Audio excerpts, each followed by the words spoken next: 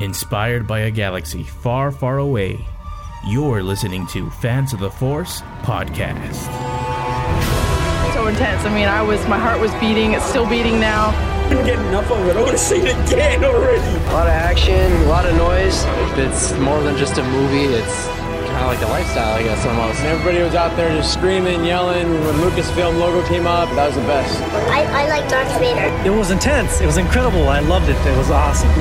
You know, you guys have been there from the very start. You are more like family than fans. Welcome back, Force fans, to Fans of the Force podcast, episode number 6. This is Adrian, along with John and Catray, and we've got a bit of a great nostalgic episode for you guys today. How's it going, guys?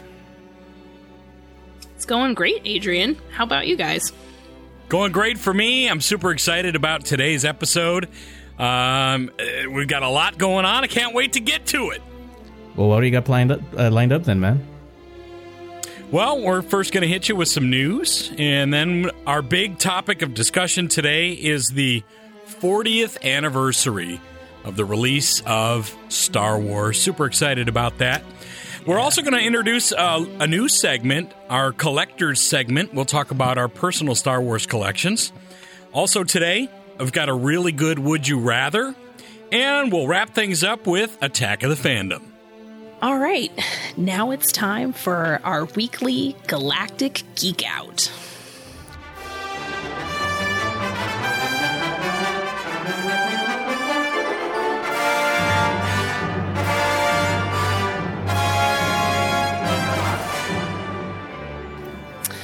The big geek out this week is that Vanity Fair revealed 4 different covers for their Star Wars The Last Jedi issue, which is coming out in June, and also a bunch of behind-the-scenes photos and video, which is really exciting to see and watch. What did you guys think?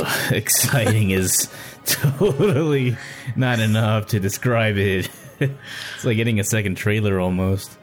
Yeah, I have to say that it was just a thrill to see all of those pictures, and I definitely cried a little bit seeing the pictures of Carrie Fisher. That touched me. That I was pretty emotional about that. But yeah, so exciting. Finally, I guess it makes sense that they did that, this being the week of the 40th, official 40th anniversary, as opposed to May 4th. So totally beautiful photos. I love Kylo's new look. Yeah. So it's powerful, but so simple at the same time. And then Rey's all majestic with her samurai stance on the island. It's like, oh my god. Yeah, we're going to have a lot to look forward to. It's really making me wish we could get another trailer, some more footage, something, anything. Captain Phasma without a helmet? Official first look? Yeah, that's awesome. You know, I'm so used to seeing Gwendolyn Christie on Game of Thrones with a similar outfit that it didn't really dawn on me that it's like, oh, wait, this is Phasma without a helmet. What?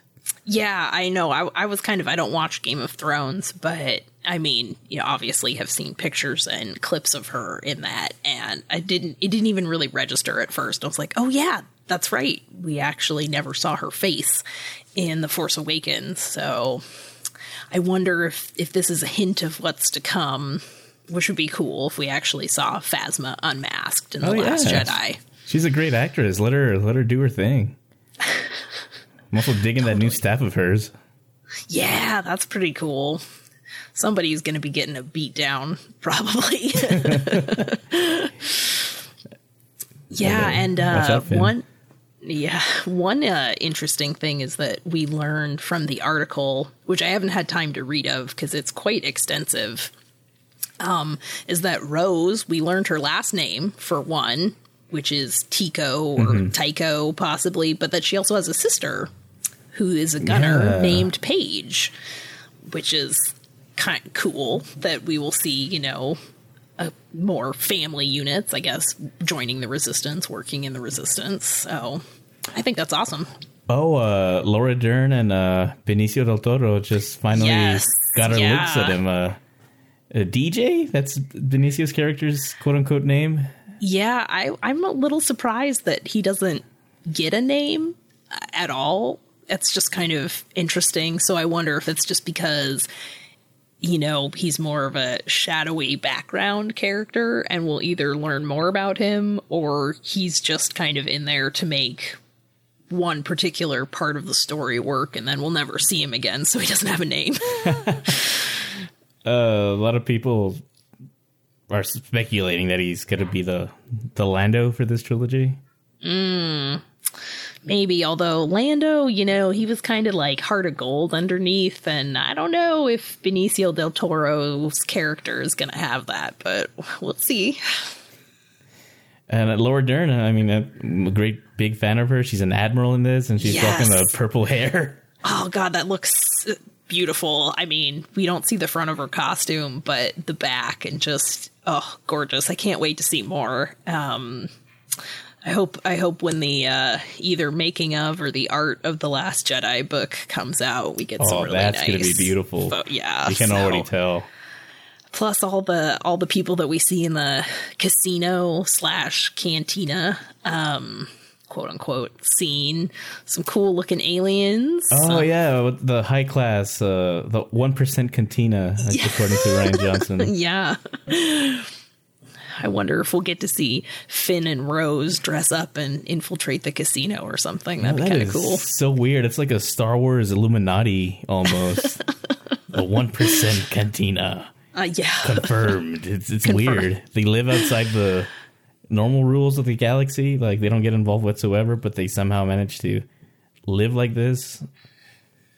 You know, it's like Mark Hamill said in that video. I mean, it's different, but it still feels and looks the same somehow. Yeah. Oh man, that video gave me chills. Well, Adrian watched me watch it, which is not as creepy as it sounds. Oh yeah, that gave me chills. I just want more, but it's fun to see a little behind the scenes there. So I was so glad that they did this photo shoot while they were shooting the actual movie, so obviously we could get the pictures of Carrie and Mark together and Carrie and Billy, and so thank goodness that happened. Luke's rocking the leather glove too. Yeah, that's a nice touch. I wonder if we'll see the mechanical hand. At the beginning, probably. Yeah. I guess, given if it picks up right after. Continuity to be maintained. Continuity fairy's got to come down. And just a heads up, I just realized we lost John, so hopefully he'll come back in a bit. Oh, John, come back. We miss you. Come back. He'll come back in a bit. He's listening. He just we can't hear him.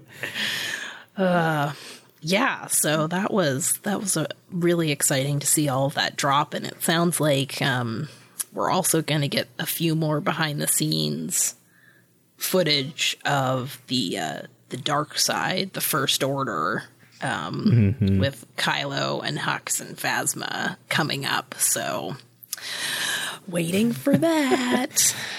Looks like Hux fell into a tub of hair gel or something.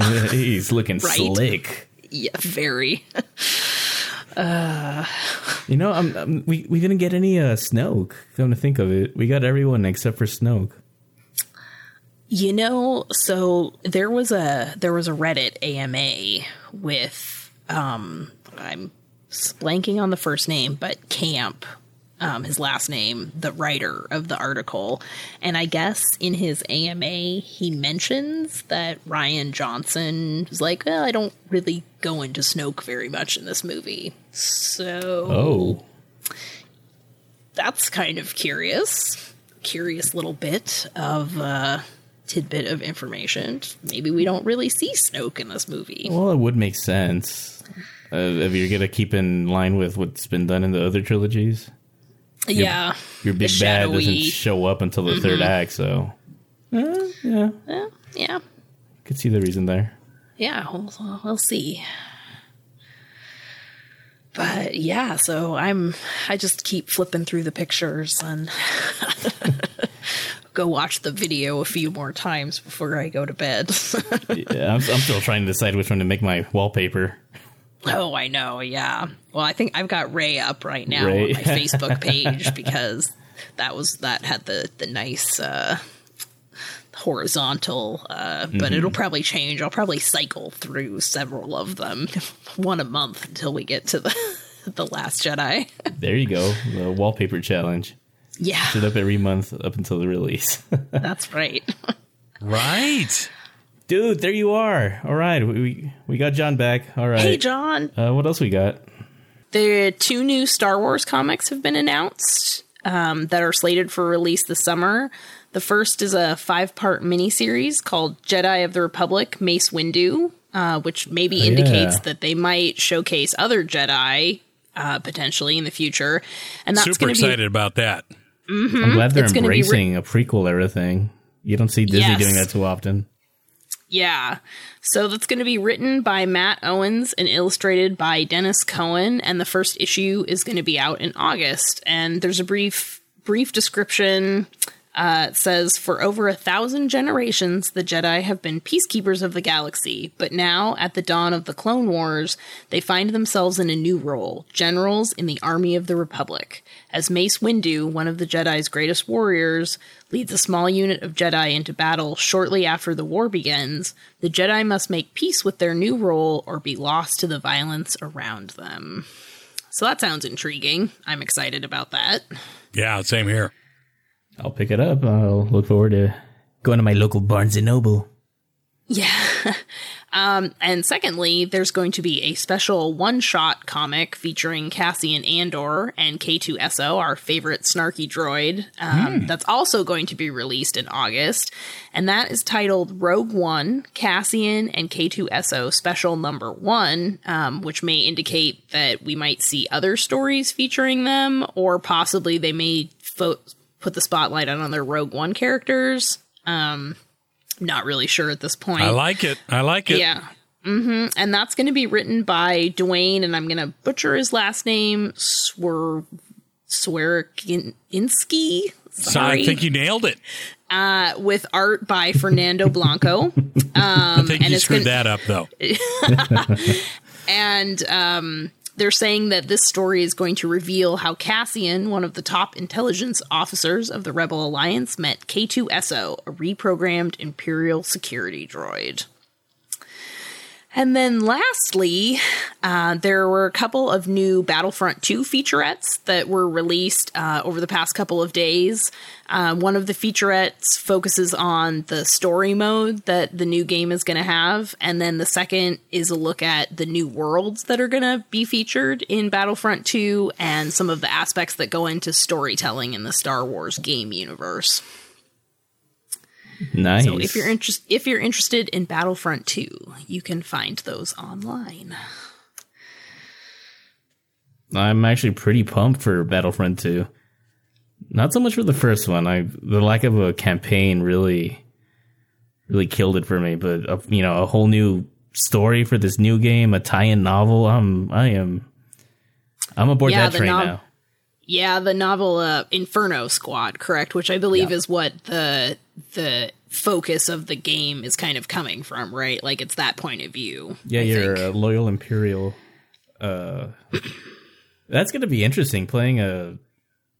You're always a rebel or a grunt in the Empire, right? You're never this devoted Imperial that just believes in the Empire like passionately. So. Hey man, it's like Thrawn, from that kind of perspective. So I'm totally down for that. I'm excited. I'm totally confused by the whole thing. I thought we already got Star Wars Battlefront 2 back in the early 2000s. I'm confused. Somebody help me out. It was for the Xbox. Different lifetime, my friend. Yeah. Not the same game? No. They remade different game, same name. They restarted the Battlefront franchise brand, right? For Force Awakens. Different company though. This is EA. I can't recall who did the original. It's the Madden people are making Star Wars games? I believe so. I believe it is EA. Yeah. It's actually one of the blips that I saw today. I'd have to pull it up again. It's actually like 3 different groups that are working on it together, and EA is one of them. And then because it's being released on PlayStation, I think they're also heavily involved in some aspects of it. And then there's another group that's focusing on some other part of it. And I'm a failure for not writing that down and putting it in my notes, but I don't remember. The biggest draw was I'm sorry, go ahead. All I know is Battlefront 2. I was playing back in 2005, so you guys are just late to the game. Hey, bro. No need for that, man. Battlefront 2 2005 was amazing. Okay? It was. It was fantastic. I loved it. One The of game the was best so Star Wars addictive. games ever. Seriously, both those Battlefront games were so good.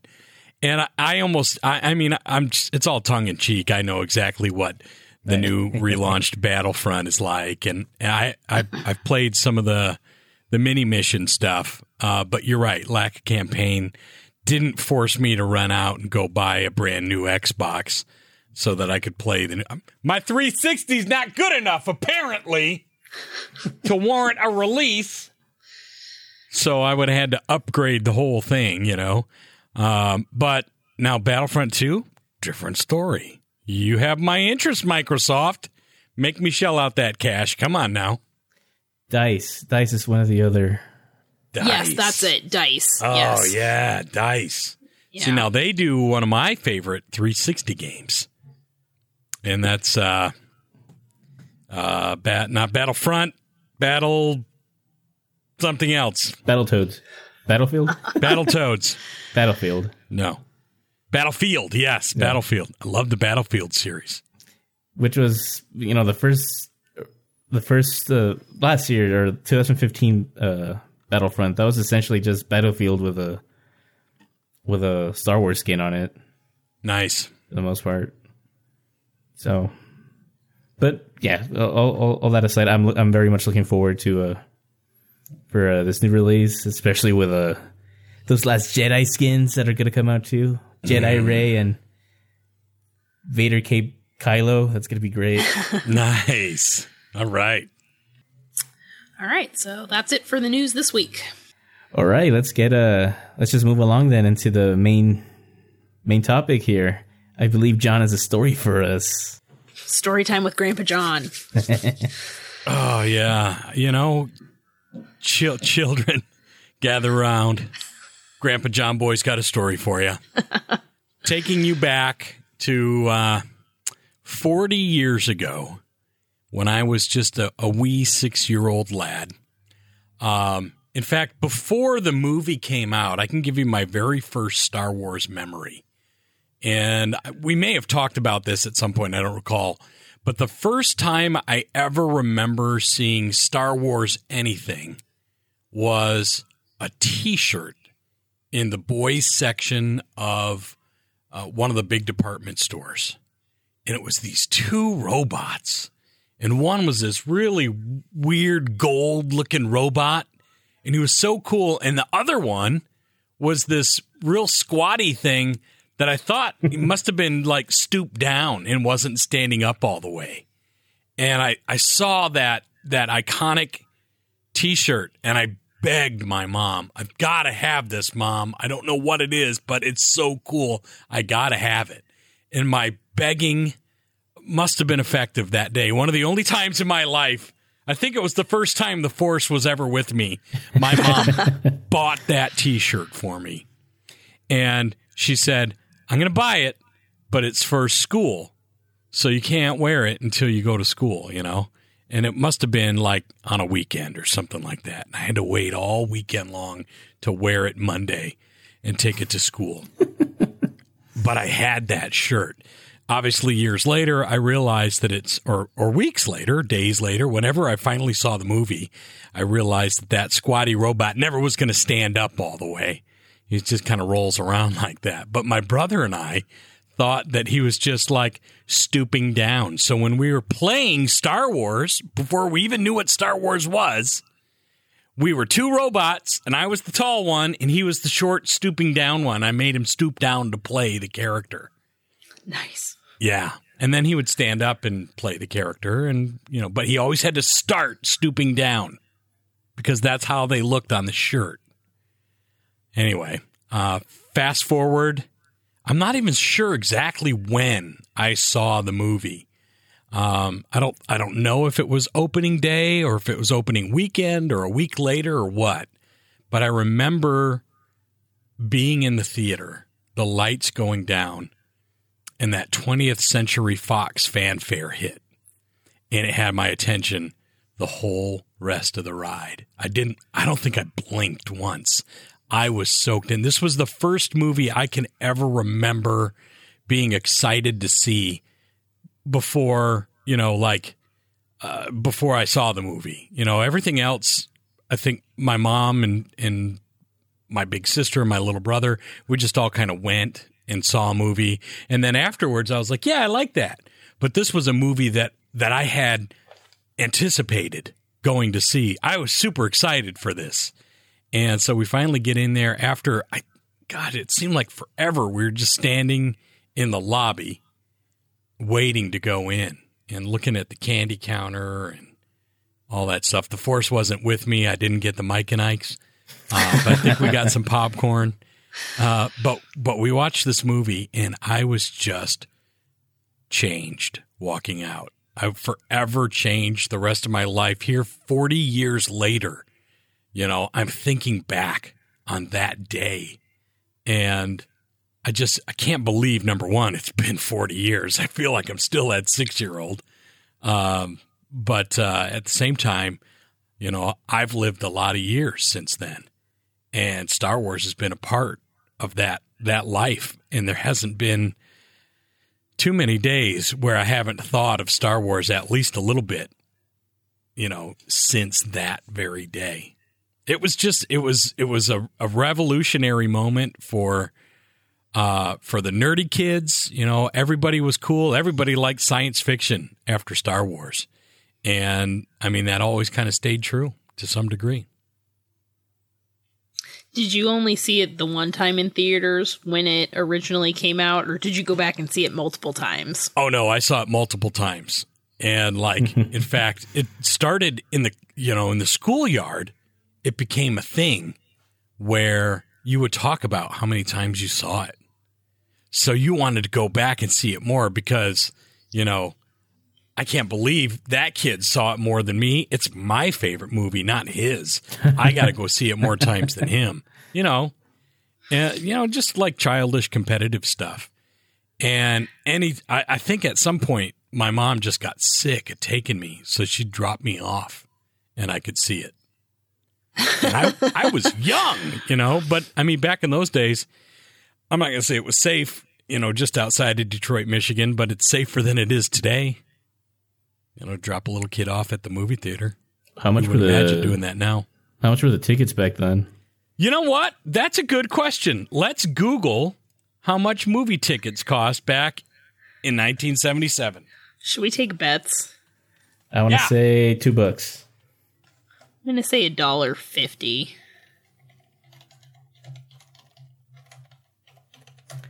Boom, boom, boom. $2.23. $2.23. The annual average U.S. ticket price. I paid $14 for Guardians of the Galaxy 2 weeks ago. Only 14? That's pretty good. Actually, that's quite a bit. I think we're paying around $7. We paid $7 the other day to go see the new Alien movie. And we saw it on great big screen with the robot seats where you can use a recliner, Oh, recliner seats. Oh, that's cool. Yeah, that must just be Eugene, because I think I paid some obscene amount of money to pre-order my Wonder Woman tickets for in a couple of weeks. So Wonder Woman. You're going to the theater to see a movie that's not Star Wars? I'm so proud of you. I am. There is hope for her yet, John. Well, I'm so excited. It's my birthday weekend, so going to see Wonder Woman. Well, a very happy early birthday to you, my friend. Thanks, John. I paid $10 for Alien, so it depends on the theater and the time, I guess. Yeah, I think ours was like $7.50, something like that. It's $7 something. This movie theater just did this remodel, so now everything's got leather recliner seats that are like robotic. So you press a button and your feet go back and your back goes back and you're super comfortable. But the movie theater that's the big trendy one in town with all the bells and whistles doesn't have that yet. And they don't have the pick your seat, in the lobby thing. They don't have that yet. So these guys are selling for, and that theater's, $10, $12 a ticket. And the other one with the good seats is $7. Why wouldn't you go there? We gotta talk about Alien later, man. Yeah, for sure. I got a lot to say about that. This is not going to turn into let's just say I'm not going to start an Alien movie podcast. And we'll leave it at that. Let's just say I don't want to start an Alien movie podcast over Covenant. Let's just say that. Okay, all right. Okay. But anyway, fair enough. Yeah. Anyway, back to Star Wars. 1977.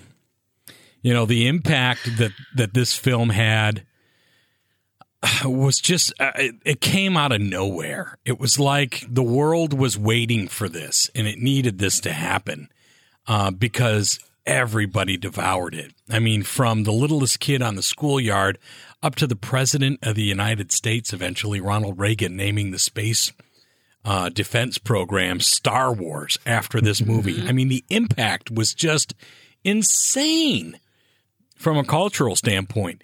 Music changed. The music in movies, went from being disco garbage sounding to these great symphonic scores that we still have in films today. So true. In fact, even disco embraced Star Wars, and there's disco Star Wars albums out there and stuff like that. Fashion was changed by Star Wars. Even in Empire Strikes Back, the Bespin Luke outfit, you can see the emergence of some collarless jackets that hit the 80s shortly after that happened. I mean, it was everywhere. Star Wars was everywhere. It penetrated everything. And other films were starting to be compared to Star Wars. The special effects were groundbreaking. They were phenomenal. They were incredible. To the point where it seemed like every other movie was playing catch up, and still is to this day. Effects-wise, for sure. I mean, Star Wars just completely opened up it was a whole different planet, not even a whole different galaxy of effects work. Just nothing like that had ever really been done. And just in a world, there's some alternate universe out there, some alternate dimension where Star Wars never happened. Wow, that's a sad place. Sad. Movies in that universe never got out of the 70s. Wow. As far as storytelling goes. Right. Can you imagine how crappy those Transformers movies are?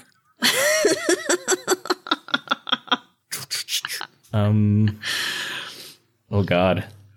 Yeah, right? Do you guys in A New Hope or Star Wars, depending on how much of a purist you are, do you Let's have just, for the sake of being the least confusing, let's just call it A New Hope. All right. in A New Hope, what is your favorite sequence or effect sequence is really what I'm going for. Do you have one? Yeah, I mean, I think the first time I ever saw a lightsaber on film, it didn't look like a cartoon. I couldn't figure out as a 6-year-old how in the world they did that. I'm like, they must have made real light swords. That is so cool. Because it didn't look like a cartoon animation at all. You know, it didn't look like anything Disney ever could have done, which now they certainly can, because they do it. They own it, which is odd. But I mean, that was just like, that was crazy to me. And it was everything, really. You know, the ships were realistic. Yes. The monsters were cool. The cantina was just, it blew me away. That cantina, creature cantina, that's probably what really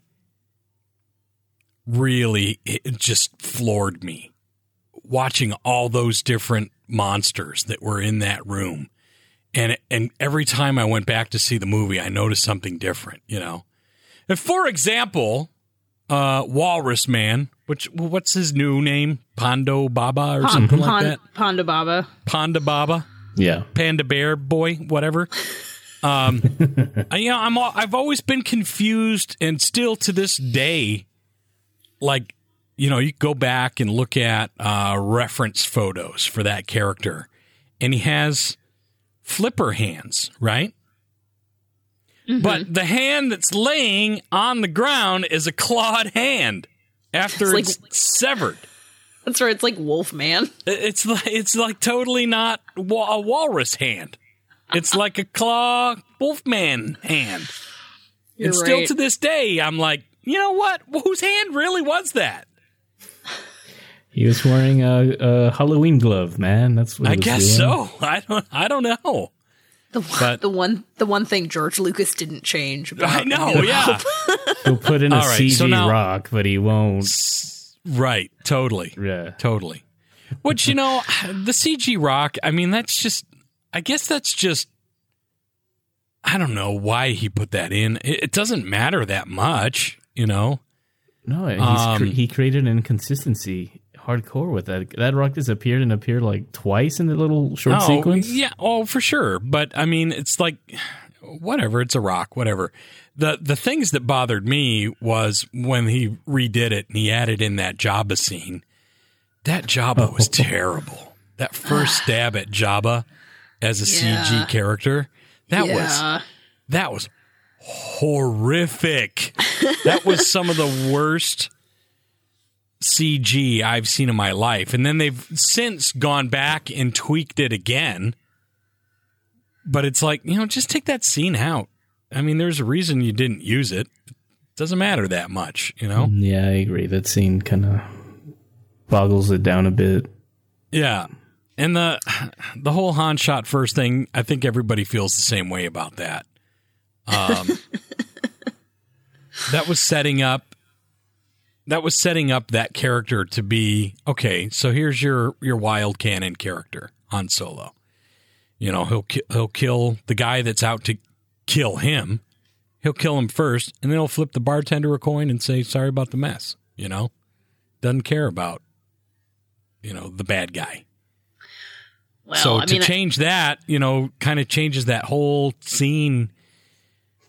I know it's trying to make him more, it's a defense thing, but come on. I think it undercuts his arc, you know, honestly, when you look at the bigger picture, right? Because he kind of goes from being out for himself, trying to survive, to actually caring about something, but having him... Anyway, I don't want to go down that rabbit hole, but yes, you're right, John. Yeah. Well, and some of the updates they did when they redid it, I mean, I'm totally cool with making the lightsabers bluer and redder and all that stuff. Oh yeah, of course. And like not being able to see, like some of the layering of the effects they made darker and stuff, so you couldn't see ghost images in dark areas, which I'm totally fine with. And taking the red tint out of Vader's, you know, eyepieces, that's fine. Making it darker. I was okay with that. The extra little endings at the end of Jedi, I mean, this isn't, you know, a topic about that, but I mean, that was just ridiculous. So yeah, the special editions to me, you do not want to get me started on cool the Return of the Jedi edits. Oh gosh, yeah. Oh man. Another time, guys. Another time. Yeah, we'll get to putting young Anakin in where old Anakin belongs. Which hated it. But the movie, as it came out, I mean, to me, that's the film I miss, you know, the original cut without all the special edition, you know, modifications. That was such a great movie. You know, I wish that we had something else besides an old Laserdisc copy or, you know, fans reconstructing it that we could go back and watch. Because that was, I mean, it's the same movie, but it's not the same. Yeah. Adrian, did you see any of the special editions released in theater? No. The first Star Wars movie I saw in theaters was Attack of the Clones. My experience with Star Wars is really, like, the early years anyway, is really wonky that way.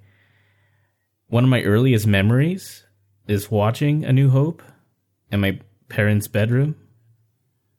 And that same scene, John just talked about the lightsaber for the first time. That made such a huge impression on me, you know, up till now. I mean, it's our logo, pretty much. Yeah. But the biggest memories I have as a kid is watching my special edition Return of the Jedi VHS, which I still have. It's in my living room as part of my collection. Nice. Nice. It's there on display, but so growing up, the one I saw the most was Return of the Jedi because it's the only one I had as a kid. New Hope, my mom rented a few times for me, and I think I've only seen the unaltered original trilogy on TV. Oh wow! Yeah. So that's edited for TV too. Yeah. Do I lose Star Wars points for that? Never. No. I mean, you're getting the film, you know, but you are missing a little bit too, though. You know. Oh wait, scratch that. One of my friends had them. You remember back in the day they released them individually on DVDs, and the OG trilogy had a bonus disc with the unaltered version. It was a Laserdisc rip on a DVD. Wow! I saw A New Hope because I borrowed it unaltered from that. Wow! So yeah, well, I didn't know that ever came out. So I want to go back and find it. I think I have those. Do you? In my collection, the original trilogy with both the special editions and the original. Really? I say original because didn't even change it before it got released again. Anyway, I don't think I remember I watched A New Hope on VHS. Got it from the video store before the special editions came out. And then I remember going to see in the theater at the Cinerama here in Seattle, A New Hope, the special edition, with my dad and waiting in line and, you know, doing that whole thing. And it was really exciting because even, you know, I had seen it on tape, but this was, you know, in the theater on the big screen. And similar to John, you know, the 20th Century Fox logo comes up and everything, or Lucasfilm comes up, and then you've got the 20th Century Fox fanfare, and you know, everybody's just super excited. And I think for me, just even from the beginning, when you've got Princess Leia's ship and then the Imperial Star Destroyer just slowly comes you know, over, it's coming over, flying overhead, right overhead, and filling up the screen. And it was just instantly hooked, you know, no going back from there. So that's amazing. I mean, that's always been one of my favorite things about the original trilogy and A New Hope is the models that they used. I don't actually do models, but I love models. I love looking at models. I think it's really awesome, the people that do put those together. And my dad really liked that too. And so I always loved the fact that they used the models for that and how awesome they looked. So I definitely know that's one of my favorite things about A New Hope. You know, I have got to watch those in a theater. I was planning on doing it when they were doing the 3D re-releases that got canceled. Yeah. I was like, finally, I'm gonna watch them in a theater. You know, it's weird because whenever they do those 3D re-releases, you know, be it for Jurassic Park or Terminator 2 is going back to theaters next year in 3D. Wow. They show them they book them as, you know, Star Wars 3D, Jurassic Park 3D, Terminator 3D, but they always have 2D showings of them too at the same time. Huh. So I was planning on doing 2D screenings of the OG trilogy, but we only got the Phantom Menace before those plans went out the window. Yeah, that sucks. Yeah. Yeah, I find it a little odd that, I mean, this being the 40th anniversary year, that they haven't really done anything like that. You know, not necessarily 3D. I mean, I could honestly care less about the 3D. I'm not really a fan. Blasphemy. I don't care. 3Ds. I'm indifferent too. But just the fact that there hasn't been anything about, you know, like, oh, see the original trilogy on the big screen again, or even just A New Hope. Like, come on, take our money. Like, we would willingly give it if you would put them back out there. That is disappointing. Why isn't there anything going on? And so I mean, I don't know. Are they going to make an announcement? Probably not. It seems rather late at this point to be doing that. So. Oh, just kidding, lol. They're all going back to theaters for the weekend. Sorry. Okay, bye. Yeah. That'd be cruel. That would be. But damn it, I'd do it. Oh, yeah, totally. Sign me up. That's why I'm saying, like, Star Wars fans would give money for something like that. So absolutely. Especially, even if it is the special edition, you know. I think doing a 40th anniversary short run is something that would be very appropriate, you know, for A New Hope, you know. Special edition, New Hope, 1 week only, you know, celebrating the 40th anniversary, and then maybe tack in a new trailer for, you know, The Last Jedi. The Last Jedi or something. Totally. That'd be so cool. I'd go see it 2 or 3 times. Even special edition. Even special edition. Didn't they do a marathon for Force Awakens? Oh, they did, yeah. Some places did, yes, yeah. Mm-hmm. I didn't do it last year. I'm going to do it this year. I don't care. You know what? I think I'm going to do it too. I'm going to do it too for Last Jedi. I'm going to do the marathon, butt numbing, watch them all. Who needs a shower? Yeah. Yeah, that would be a pretty amazing. I regret not doing that now. Yeah. Yeah, I think I'm going to do that. John, you and me both, brother. All right. We this is it. Doing it. Boom. Right. Oh, they're probably going to include Rogue One also. Boy, that'd be cool, wouldn't it? Gosh. My God, I think I'll be dead by the time Last Jedi starts. That's one heck of a marathon. It is. Got to be so cool, though, to see all those movies back to back in the theater. Yes. Just think about that, how epic that would be. You're only going to do it, you know, maybe 3 times in your life. Okay, maybe just once. Maybe just once. Now you're going to do it again for episode 9. No, I you know probably you will, are. Yeah. If I do it this next time, I'll do it again, I'm sure. But, you know, being the Star Wars fan I am, I my oldest daughter, Julia, I took her to see all the re-releases in the theater. She was pretty young. And then we saw all the prequels together in the theater. And, first weekend, that sort of thing, first day. Mm-hmm. And that's something that she now wears as a badge of honor. Yeah, my dad took me to all the Star Wars movies in the theater. I saw them all. When Phantom Menace came out, she wanted to be Amidala for Halloween. Oh, that's awesome. And nice. I was Darth Maul, and we walked around, and Daddy was Darth Maul, and here was little Amidala, and we went trick-or-treating. It was great. That's amazing. I mean, it sounds very similar because I had that same experience with my dad. He took me to see all of the special editions, and then I went and saw the prequels. Although I don't know if I saw them all with him. I definitely saw all of the special editions, but went and saw all of the prequel movies in theaters, and yeah, it's definitely something special you can't ever take away.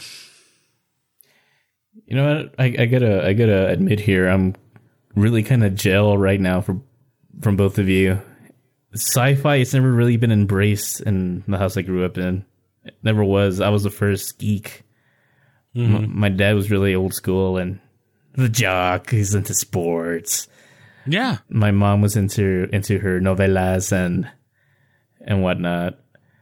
And yeah, I was the first geek, and I want to see this Star Wars thing, Mama. Can you rent me that, please, Mama? All in Spanish. Terminator. Ooh, Alien. And they're like, why do you like that crap? But it's awesome. It's not crap. Why? And then, no, don't worry. He'll outgrow it. 25 years later, and my dad's all like, so, you want to watch a baseball game?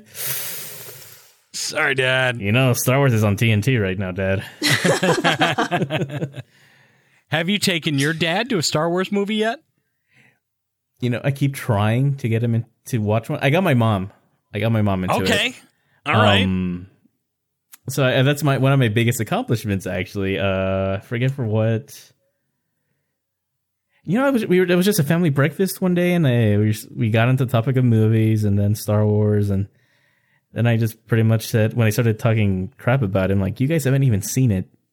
You can't say anything about him. And my mom was like, yeah, you're right. I want to watch them now just because you've been so into them. And my little brother at that point, he was the second geek in the family. My sister eventually became a geek, but my brother first. Nice. All right. Convert them all. So he sat my mom down. I did the weird order. We did episode 4. Oh, machete order. Yeah, episode 4, 5, 1, 2, 3, and then Jedi. And she, at the end of it, she was like, "That was really great. I could do without the aliens and whatnot, but the story's really, really dramatic. I like the drama. I like the characters." She was so devastated when Qui-Gon died. Oh, she was like, "No, Liam Neeson." That does hurt. Mataron mi compa. That's what she said. Mataron mi compa. They killed my friend. She got really into it. Yeah. So Mama, that's awesome. Just know, Mom, that's one of my best memories of us. I'm gonna cherish forever. Showing you Star Wars for the first time. My dad. When hell freezes over, I think. Maybe. I don't think my dad has seen Star Wars, and that's blown me away. So my parents divorced when I was young. So like right when Star Wars happened, I was 6 or 7 when my parents split, and we moved away from upstate New York to Michigan, and my dad stayed in New York. And so I'd go visit him a couple times a year. And I mean, he knew how much I've loved Star Wars my whole life and stuff. And I think we were just kind of talking about it. Gosh, this was maybe even 10 years ago. And he told me, I've never seen Star Wars. I'm like, what? Are you kidding me? Are you for real right now? You never even saw it? And he said, no. And I'm like, how did you escape it? Even when I came to visit, I must have asked you to rent it on VHS. You know, how did you not ever see it? I never did. So at some point, I think I might just buy like the box set and just send it to Dad. Just say, Dad, just watch it.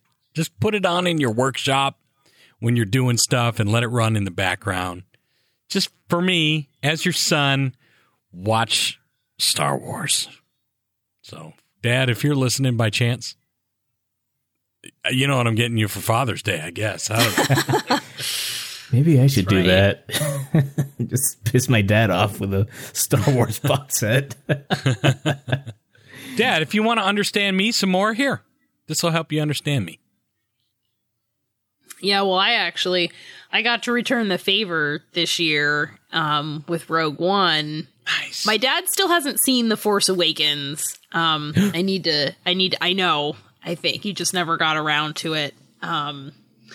And I'm a little afraid to show it to him, right? Because of Han Solo dying. Right, yeah, okay. I'm kind of, I don't know how he's going to take that. He doesn't? Hasn't been spoiled I don't for know. I don't know if he does. I haven't asked. Oh, snap. Because I don't want to be like, hey, by the way, do you know that Han dies? Yeah. Hey, by the way, your favorite character dies. You know that? Yeah. Right? But aside from that, so I took him to see Rogue One right after Christmas. Actually, sadly, the day that Carrie Fisher died, so that was really poignant. But that aside, getting to take my dad to see Rogue One was awesome because I'd already seen it once, and so I got to get his reaction afterwards, and he was just so pumped about all of it. Darth Vader, the fact that they reconstructed Tarkin, like he thought it was amazing. He was like, now I'm going to have to drag your mom because I want to see it again. That's awesome. Yeah, it's awesome. So yeah, it was nice to be able to return that favor in kind. Now that I've become an adult and I'm still able to share that. So at some point I'm going to have to sit him down and make him watch The Force Awakens before The Last Jedi comes out, I guess. We'll see how that goes. You just reminded me of when I took so I saw Force Awakens opening night, right, with my friends, and I got chastised by them when Han died and kept crying. It's your fault?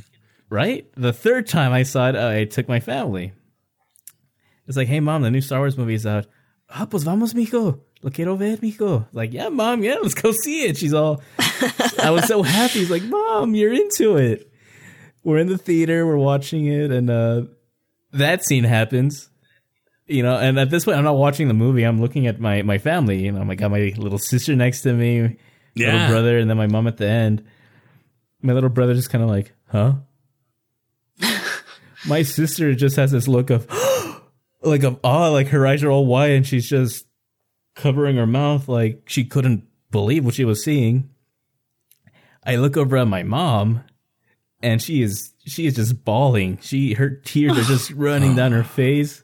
And I'm like, Mom, are you okay? I'm like, what? I don't know, Harrison Ford. And she just kept bawling, and I'm like, Mom, you're making me cry. So then a few tears started escaping me. Then I look back at my sister, and she's sympathy crying all in the theater. Everyone except for my brother, who was just still kind of like, what? Dang. But as sad as that moment is, that's another great memory, Star Wars memory for me and my family. Just my mom making me cry because Han Solo died. Yeah. Just thinking back on it, that's freaking hilarious. You know, and that brings it back to, you know, it's unbelievable the power that this movie that started it all has on so many families, and the impact that it's made in theater, in you know, in movies and film, and how we've all grown with these characters in the last 40 years. Yeah. And it's like an extension of our family. It truly is. And totally. You know, and you know, here we are 40 years later, and we're taking our kids and we're taking our grandkids and exposing them to these stories. And our parents, you know, we're trying to include them on this beautiful world that George Lucas created for us 40 years ago. And the magic is still alive, and it's growing, and it's getting bigger, and there's so many more creative people that are involved now. We've got so many different Star Wars projects to look forward to that it's unbelievable that this one little film that no film company wanted a part of. I mean, he had to really shop that sucker around. Oh, yeah. The history is just amazing. And it's changed so much of our culture. It's just mind-blowing. It just truly is awe-inspiring. All the things that this simple little film, which was not simple nor little, it was a huge undertaking. That nobody knew what would happen after it was released, and the industry that's grown out of this movie, it's just staggering. It's when you take a step back and look, you know, and you think about all the people with Star Wars tattoos that's forever on their body, and you know, all the filmmakers that have come since that are completely inspired by these films, and that forced, you know, people to get into things like sound design and model making and special effects and costumes and writing and drawing and creating and everything that's been inspired since this movie came out 40 years ago. Take a step back and just think of all that. It's amazing. You know what, dude? It is. Just the way you just kind of laid it out like that. That's only someone that has been there from the beginning could word it that way. That was great. You got me all sentimental here. Wow. I mean, that movie, we're doing a podcast about a 40-year-old movie and just talking about how it's brought our families together, too. I think it just is amazing. It's a testament to A New Hope that, you know, 40 years later, now we've got 8 movies, TV shows, video games, books, comics. I mean, it's everywhere, as John said. It's everywhere. You know, it's rare these days that you find a person that has escaped the grasp of Star Wars, either by not having seen it or not knowing very much about it. Yeah, but even those people, they know what a lightsaber is. That didn't escape them. Even those people know what a Death Star is. To fear Darth Vader. Those people know that Darth Vader's a villain. You know, even Adrian's dad knows what a Wookiee is. No, he doesn't. He doesn't know what a Wookiee is. You're laying it out. If you showed him a picture of Chewbacca right now and say, "Dad, what is this?" he would at least say, "I don't know, some Star Wars crap, mijo." Wouldn't he? He would say some Star Wars crap, mijo, but he wouldn't call it a Wookiee. Right? Vader, I think he calls him... he has what's he call him? Dark Way, I think, or something like that. That's his name for Vader. If I showed him the Death Star, he wouldn't know what the Death Star is. He knows what a lightsaber is. Well, yeah. So... he would know R2-D2.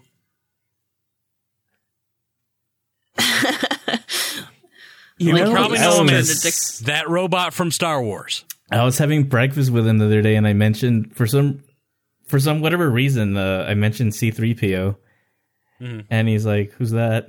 "Oh, it's the golden robot from Star Wars, the one that hangs out with the short blue one."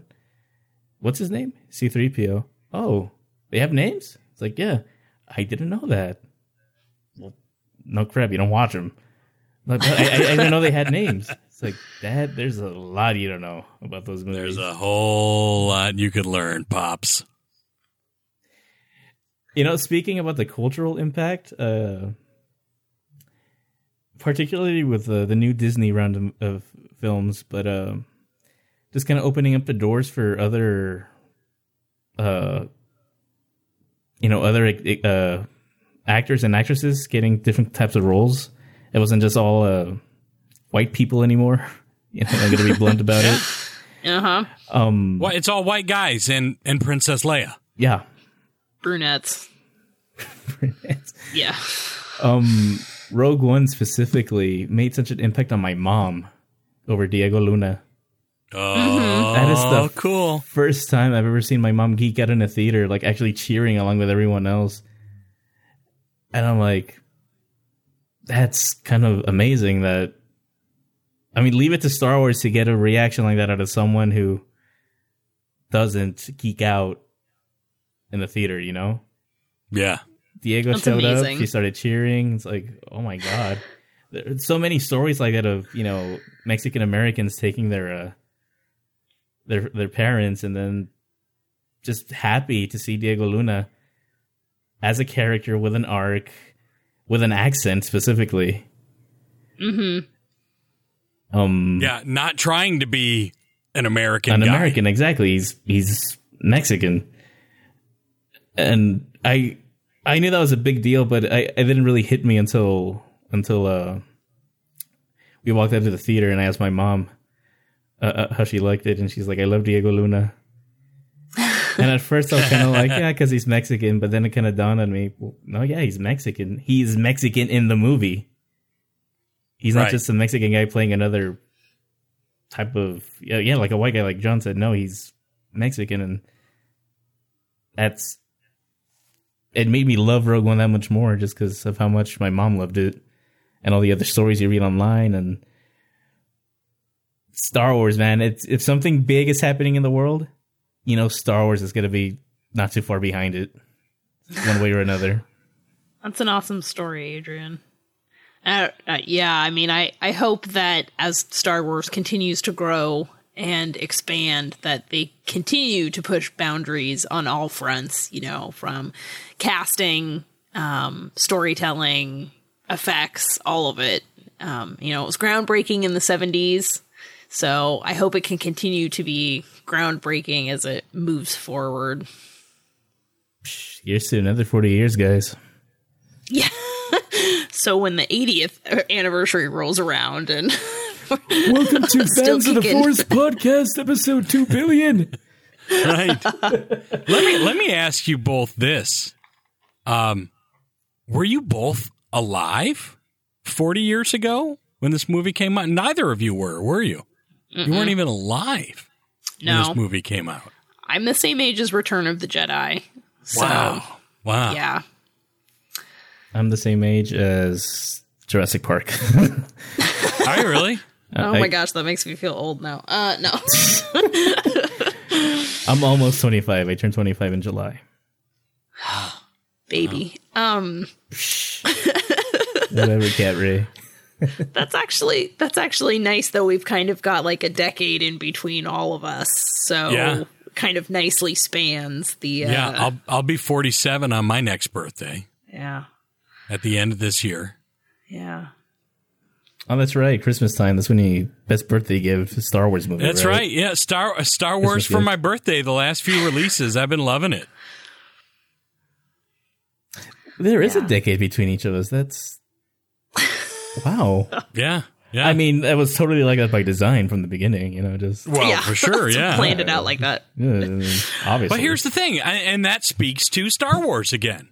Here's three people, in Adrian, Cat Ray, and me, that never in a million years for any other reason probably would have ever met, I mean, Adrian, you're in Texas, Cat Ray's up in Washington, I'm in Oregon, and, here we are, born a decade apart. There's no reason why we should ever devote so much time to talking to one another, except Star Wars brings this all together. It makes this all happen. It made each one of us kind of look out and search for other people who are like us. And it doesn't matter, what sex we are, what race we are, what age we are, what religion we are. We all have Star Wars in common. And that is so freaking cool. Yep. Yes, that was beautiful, John. God. I mean, I mentioned nostalgia and whatnot during the intro for this episode, but damn, man, I'm just getting all these feels at the moment. You're totally right. I mean, we're separated by states and whatnot and a couple decades, but we have no reason to talk to each other than Star Wars. And that has opened up so many other doors too there. So it's beautiful.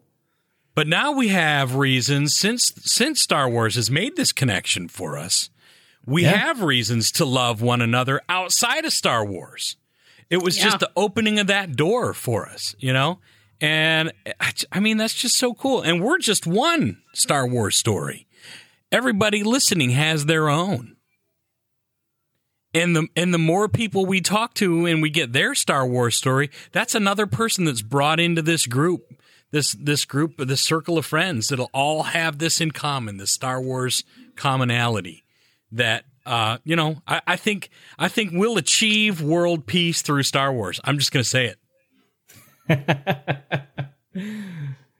You know what? Like I said, man, when something crazy is going on in the world, Star Wars is not too far behind. I agree with that. And you know what? You guys have inspired me. My goal for this year is to show my dad a Star Wars movie. All right. It will happen.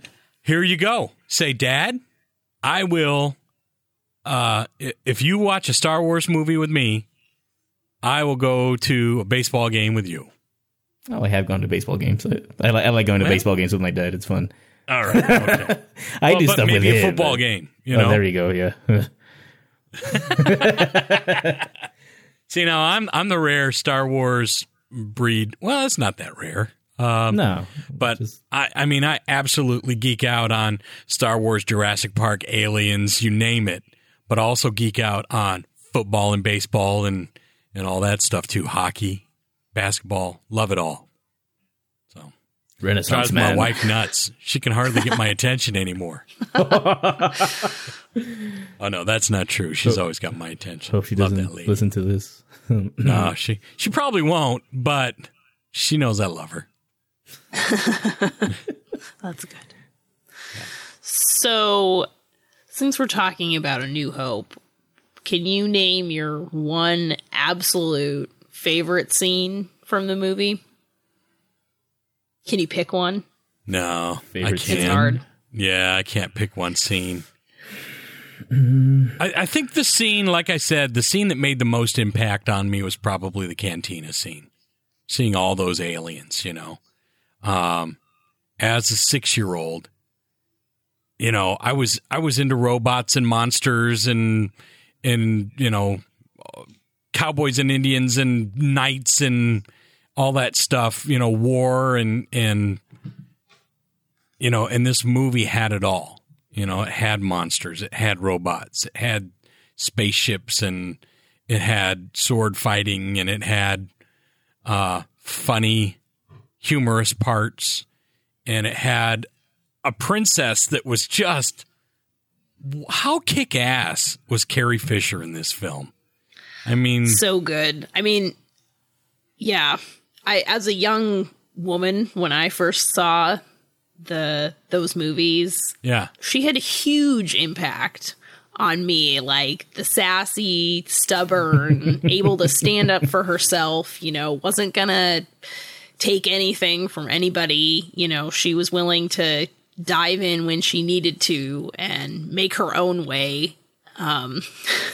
She wasn't going to follow anybody. And so that was a huge, huge impact, and actually fairly revolutionary at the time that the movie was released. Yeah. I mean, there were strong female characters in other films, I mean, she wasn't the very first, but for me, she was.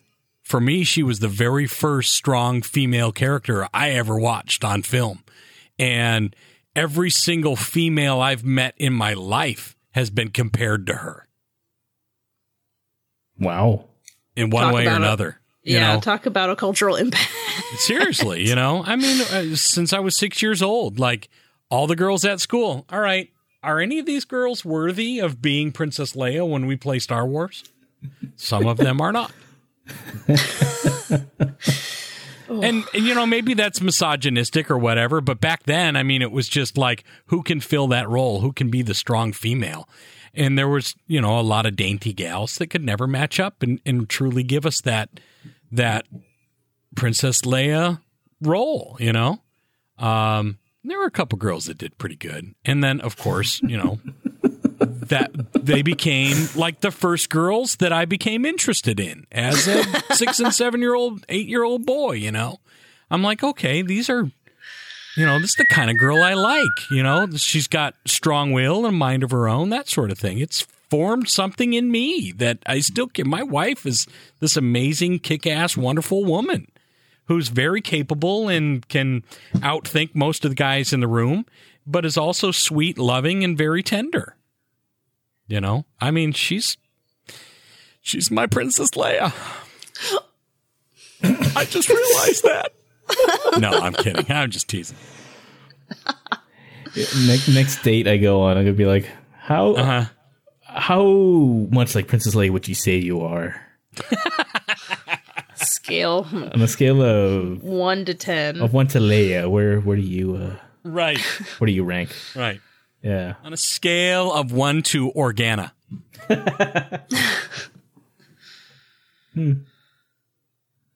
That's crazy. Yeah. What about you, Katerina? You got a favorite scene? Oh, gee. I mean, sort of like I can narrow it down to like the top 3 or something. Sure. Yeah. But, it's so... Because it's just like, it's the whole movie as a whole. Yeah. I mean, certainly there are parts of it, and I think a lot of it comes down to actually the mix between what's happening on the screen and what you're hearing with the music. Because, obviously, effects. And the sound effects, I've talked about before how much I love these soundtracks and how much that music has been a huge integral part of my life. And so you gotta do a soundtrack episode. Yeah. Oh, 1? Okay. To start. All of them. Yeah. And so, for me, it kind of comes down to that meld between what's happening and what I'm hearing and how that kind of stirs me emotionally. But it's hard because I kind of like the movie as a whole is just so like, I love everything about it. Yeah. Like maybe, yes, I do have a couple of favorite scenes. Like I love the throne room scene. There's just something about the triumph and the majesty and how, everybody's, there's that kind of that one happy moment, even though there's been all of this tragedy that's occurred throughout the movie. And so, it's like the things like that. And it's, it's the combination of the acting, because there aren't even any words in that scene, but, the trench run scene, with all the wings reporting for duty and then getting into the battle and, that whole thing with the music and the intensity, that's awesome, Yes. Yeah. The scene where Obi-Wan and Vader square off for the first time. I mean, you feel the backstory in that. I mean, you know that there's more going on than what we realize in that moment. And it's so well acted, number one, by Sir Alec. And then number 2, I mean, give props to James Earl Jones all you want. But David Prowse did some of the finest acting for Darth Vader. Acting behind a mask and not even getting to use your voice, and being that convincing, his mask acting was just completely on par.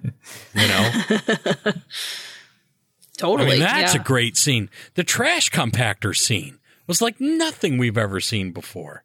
You know, the monster in there, and then all of a sudden the monster gets spooked and the walls are closing in. The drama of that scene, the swinging across the chasm is so iconic that it's been repeated in other Star Wars movies. I mean, there's so many scenes could be your favorite. It's hard to pick one. Yes, I agree that the Darth Vader Obi-Wan Kenobi confrontation is definitely up there.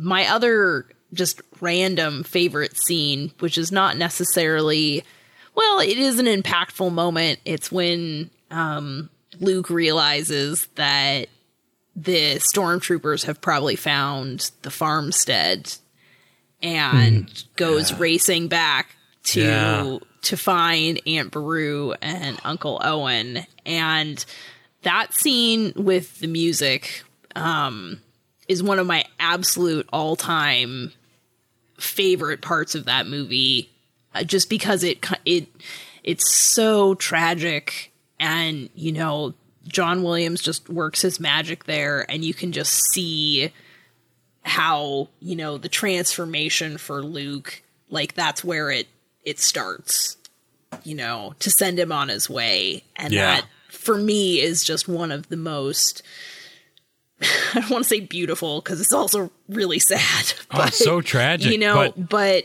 just the feeling, the emotion that comes from that scene and setting Luke on his journey.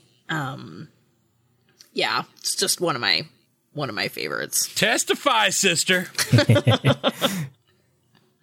How about you, Adrian?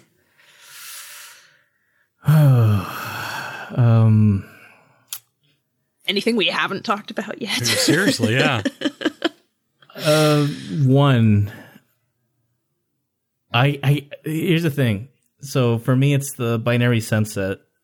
Because you know what? I think I was also 6 when I first saw this, John. So really, yeah, another little connection there. But nice. But I mentioned before that Luke turning on the lightsaber for the first time was it for me. That was game over. I'm hooked. This is it. That is always going to be Star Wars for me, that moment.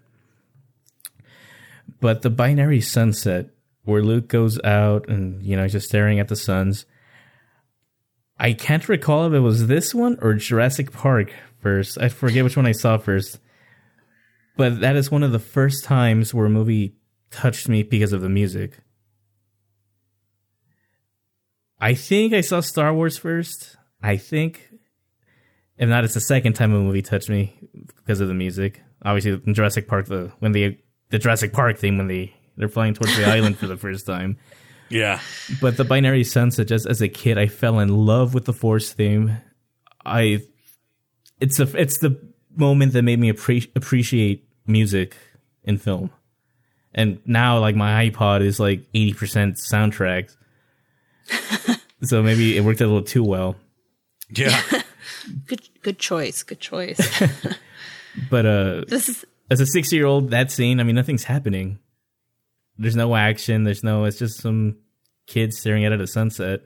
But I was just like, oh my God, this is beautiful. You know, as a kid, like, this is so cool. I like this. The trench run, when Luke turns off the computer. Yes. I was like, Luke, wait, you've turned off your computer. What's going on? And then Vader's about to shoot him. I'm like, I have you now.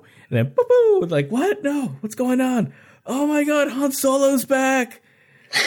Oh my God, he did it. Oh my God. And then you just end that with the throne room. Great shot, kid. That was 1 in a million. The Force will be with you always. Right. I know. Oh my God, I'm getting chills just thinking about it. Every single one of the feels. There you go. Yeah. I need to go rewatch it again right now. Then you just freaking ended with the throne room and everyone's happy. R2 is fixed. God, it's just... Oh. And they fixed him that fast, too. That was epic. Yeah. I always wondered, like did overnight. 3PO donate some parts? You know, what happened there? Because 3PO is looking pretty good, too. It's just... He got a nice buff. Yeah. Shine. Yeah. But I was just and so happy. even those scenes, I guess, are, for me...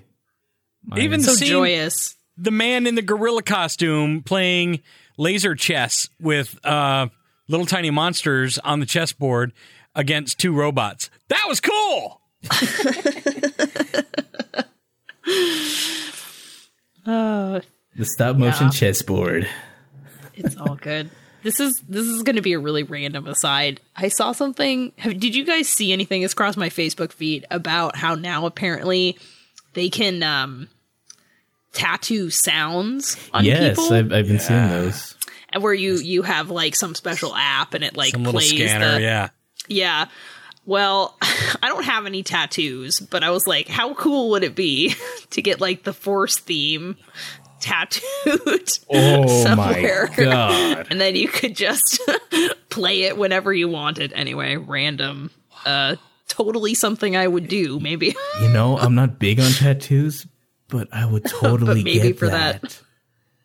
Just get the Force theme waveform on my arm. Yeah. Oh, get ready. Be cool, right? My dad is gonna hate you. Well, I do have to say I was totally like, oh man, I wish there was some way I could like tattoo music, right? onto myself. Apparently there is. That's the way. The future.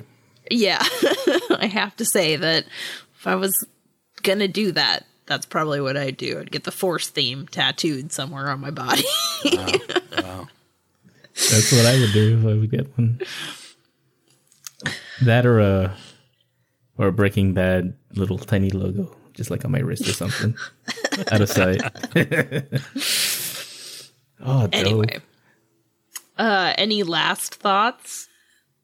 I mean, I think we really covered it. I think we talked about the personal connections that this film has given us.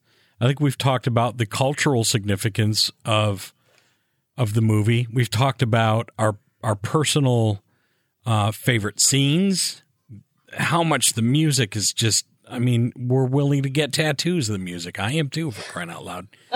And the visual effects, all of it, the special effects, and here's the kicker. Only one of us has this movie as our favorite Star Wars movie. And that's so great. No, I mean, I don't mean that like sarcastically at all. I was waiting for the ranking to come back. This is a starting point. This is just a starting point. So 40 years of this starting point. And there's even better in some people's opinion. And I mean, there's so much to explore. I mean, it's pretty cool, guys. This is really cool stuff. It is really cool. So, John, have I redeemed myself a bit from last week? Dude, you were never unredeemed, whatever that word is. So, what is the opposite of redeemed? Let's put it this way. I wasn't in a doghouse. Irredeemable, yeah. You're never irredeemed in my eyes. Right. You're never in the doghouse. I mean, your opinion is your opinion. My opinion is my opinion. Cat's opinion is Cat's opinion. None of us are right or wrong. There's no right or wrong to this. It's just if you don't share my opinion, you are wrong. Right. You're not wrong. You're just not as right as I am. That's all. You know what? The big takeaway from this little discussion for me is when we're done recording, I'm going to call my mom and be like, Mom, I love Star Wars and I love you. Mom, I love you as much as Star Wars. Maybe a little bit more. No. Hopefully a little bit more. And then I'm going to call my dad and be like, Dad, you're freaking watching Rogue One. Yeah, seriously. That's probably the movie to introduce him to. Yeah, no. That's probably the one, My although it was, fifth on my list or sixth? I think that's such a great introductory film that... For me, I think there's three films that are obvious starting points if you want to show somebody Star Wars and say, okay, watch this and tell me if you want to see the rest. A New Hope certainly is one of those films. Rogue One is one of those films. And Phantom Menace. I mean, it's the starting point of the story. Mm-hmm. I think out of the three options, the Phantom Menace might be the weakest starting point. Yeah. It's the one that may not grab you as much, but I think Rogue One as a starting point with its modern way of storytelling, its great pacing. It's got great pacing. Although there's character issues with it, there's character issues in all the Star Wars movies. There are. And, but when you turn that movie off, when it's over, it absolutely makes you want to go watch the rest of the films. And it makes you go watch my favorite film immediately afterwards. Yeah. You know what? I'm going to be live tweeting on the Twitter. When I sit my dad down, I'm going to live tweet. Okay. His reactions. All right. Do it. Make it happen. Make it happen. I can guarantee you, my dad is one of he is the biggest Star Wars, not hater, just because he hasn't seen it, but he's the biggest Star Wars denier, resistor. You'll never meet a bigger Star Wars resistor than my father. So, okay. Experimentation time, but it'll happen. Right. It's gotta happen. All right. Yeah, gotta happen. Love it. I'll make it my goal to sit my dad down and watch The Force Awakens since he hasn't seen that yet. Okay. You should also live tweet that. I should. Yeah. Especially when we get to that moment. Yeah. See if he cries. He doesn't cry very often, I could do? But he might cry about that. I could send my dad the Star Wars movies, and I could block out a couple hours, and we could get on Skype and watch it together. His house in New York, my house in Oregon, and we can simulcast it. So, yeah, nice. So we watch it together. Well, there you go, people. Star Wars is making us spend time with our families. I mean, there's nothing this franchise can't do at this point. It really isn't. World peace is next, like you said, John. Yep. The power of Star Wars. Power of Star Wars. It's a glorious thing. And I can't think of a better note to move on. And let's move on to a new segment. Let's have a little collector's discussion. Hey, kid, you got this outfit? I want that shit. That lightsaber belongs to me. A fine addition to my collection. So let's talk now, take a moment and talk about the collector aspect of Star Wars. You know, right now, for me personally, I'm on the hunt for all the 40th anniversary figures that are coming out. And I've, don't tell my wife, but I've been taking time almost every single day to hunt these things down. And I only have a few, which is frustrating. And I've been going all around town looking for these things. But I got the 40th anniversary Darth Vader with the stand that comes with it, the little diorama deal. I did mention, I think I tracked down the R5-D4. Yeah. Yes, you did. Exclusive figure from GameStop. I have since located the Luke Skywalker. Oh. Yeah. And I'm just like everybody else in the world that's collecting these things. I'm really trying to find Han Solo and R2-D2 because they seem to be the hardest ones to find at this point. And I have not seen any of the Wave 2 figures make it to my area yet. So I'm looking forward to getting the Stormtrooper and the Tusken Raider and all those as well. So do you go hunting for them, right? Is that part of the appeal for you? Just like the search, the hunt? Yeah, it totally is at this point. I never really was the type of collector to specifically like bird dog and try to track something down. I would just pick up stuff that I thought was cool and add it to my collection. Loose classic figures. If I find a loose figure somewhere, I'm like, I got to have that for my collection and I'll buy it. $9, sure, I'll take that C-3PO. Loose? Yeah, no problem. So, I mean, for me, that's what collecting's been like. If like it's there and I've got the money, I'm going to collect it. But now I'm doing this attempt of I mean, I really want to get all of them. This would be the first time I got a whole run of Star Wars figures, you know, because it's going to be a limited thing that, you know, it's not going to be, you know, they're the larger figures and they're on these really cool card backs and total throwback to the original ones from my childhood, but done in that Black Series style that's so cool. And yeah, I'm really into it. And I like the appeal of hunting and trying to search these out and that sort of thing. And I've got 2 of the hard to find ones. Now I've got to get the rest. How about you guys? Catherine? Oh, gee.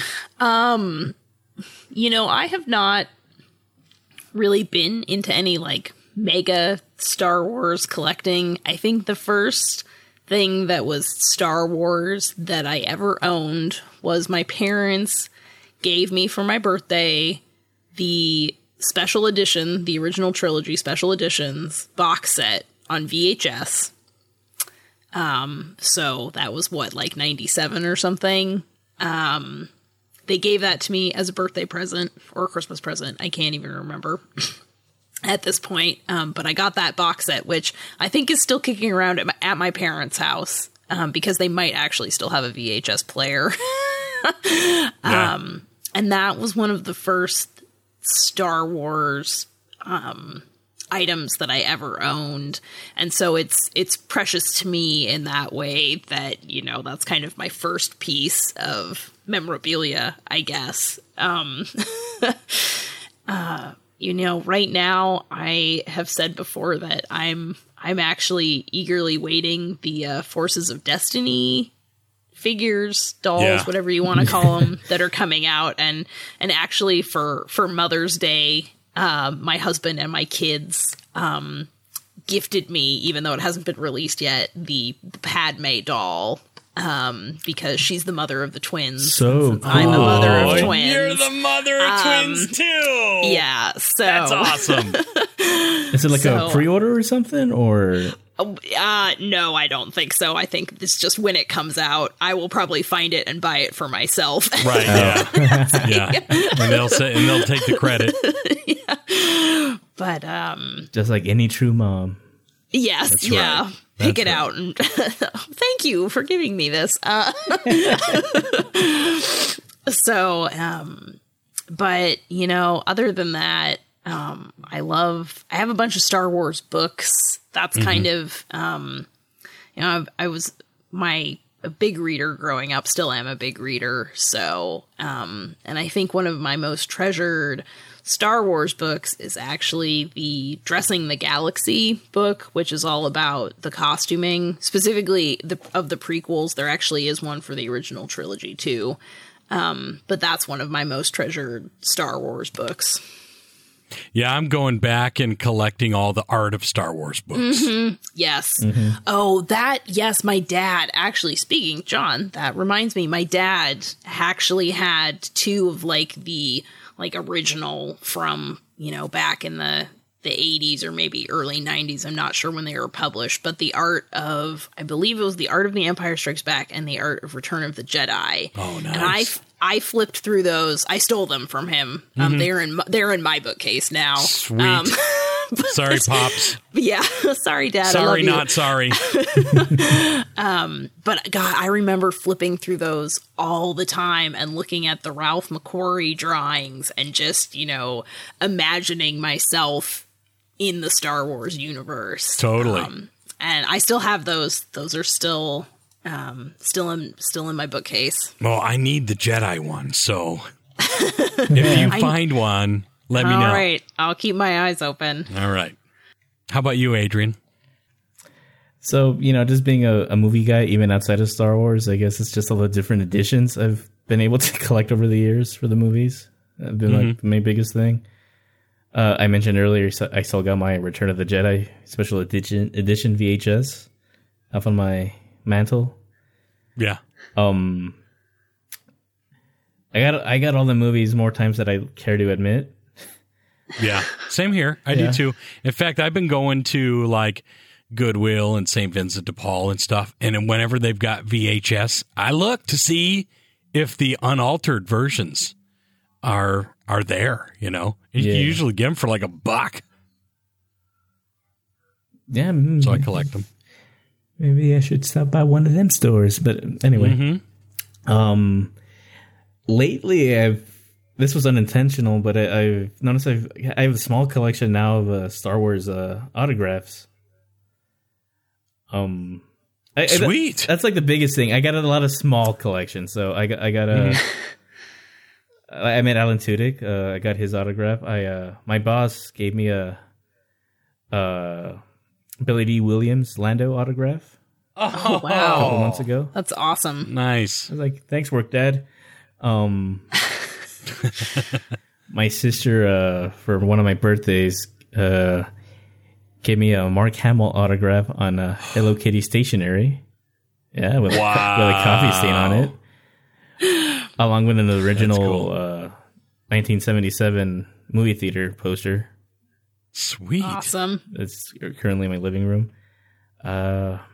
So, yeah, a couple of small autograph collection there. I've been collecting more books, too. I haven't done this much reading since I was a kid.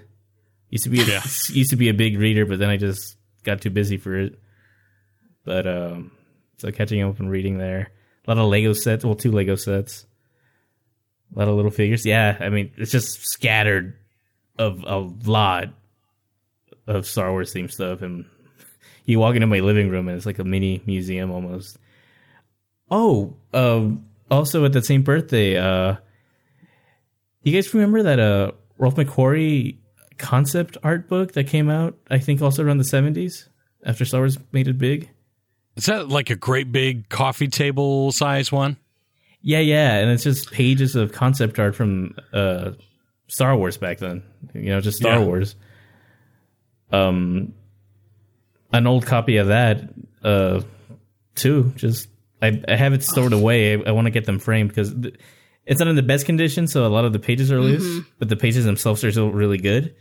So my goal one day is to frame each of them and just have like this wall of McQuarrie art. Oh god, that's amazing. Like that would be so great. Like home studio, home office, something. Boom, there's gonna be a whole wall of McQuarrie art, and that's gonna be fantastic when I eventually do get to that. Yeah, yeah. Well, there's the newer one that's a couple years old now. The really big coffee table book that I would like to get that. I don't have it yet. Yeah, same here. Someday. Yep. Which I think includes a lot more than just Star Wars. But that's like 2 or 3 volumes, isn't it, in this giant box set? Yeah, I think it's 2 maybe. And it's like $200. Well, that hasn't made it to Goodwill yet, so I'll keep looking. Yeah, you might have to.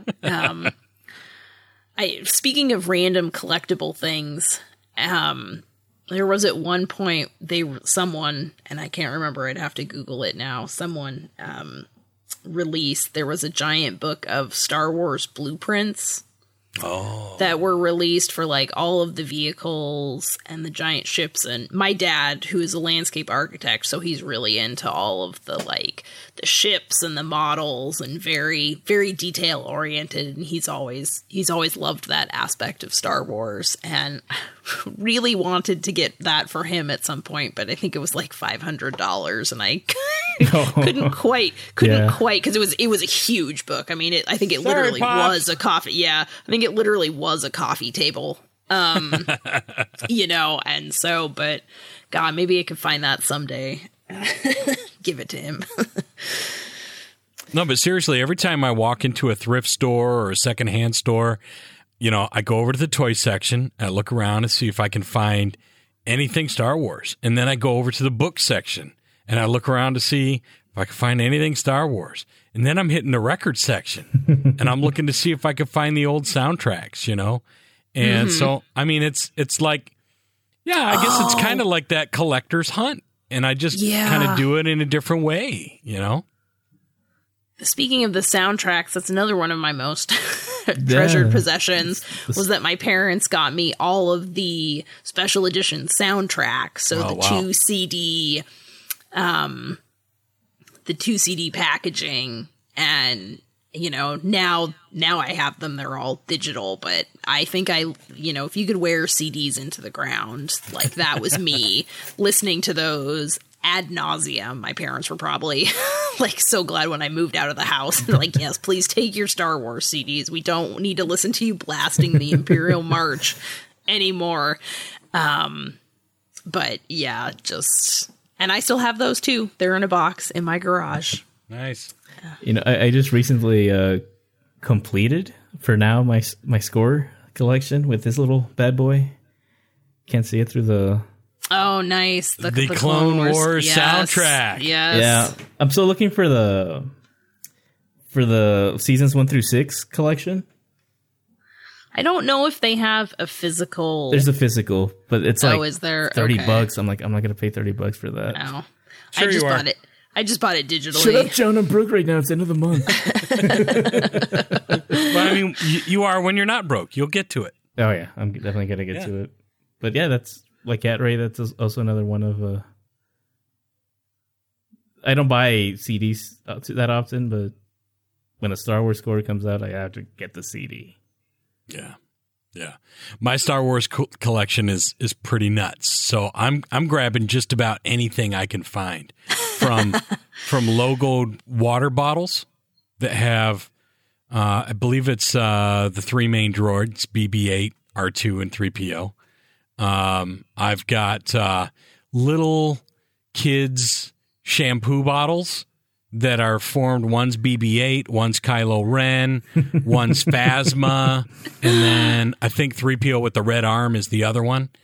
Our whole bathroom, like if you come to my house and have to go to the toilet, you'll be in a very happy place, because the shower curtain's a big Star Wars shower curtain.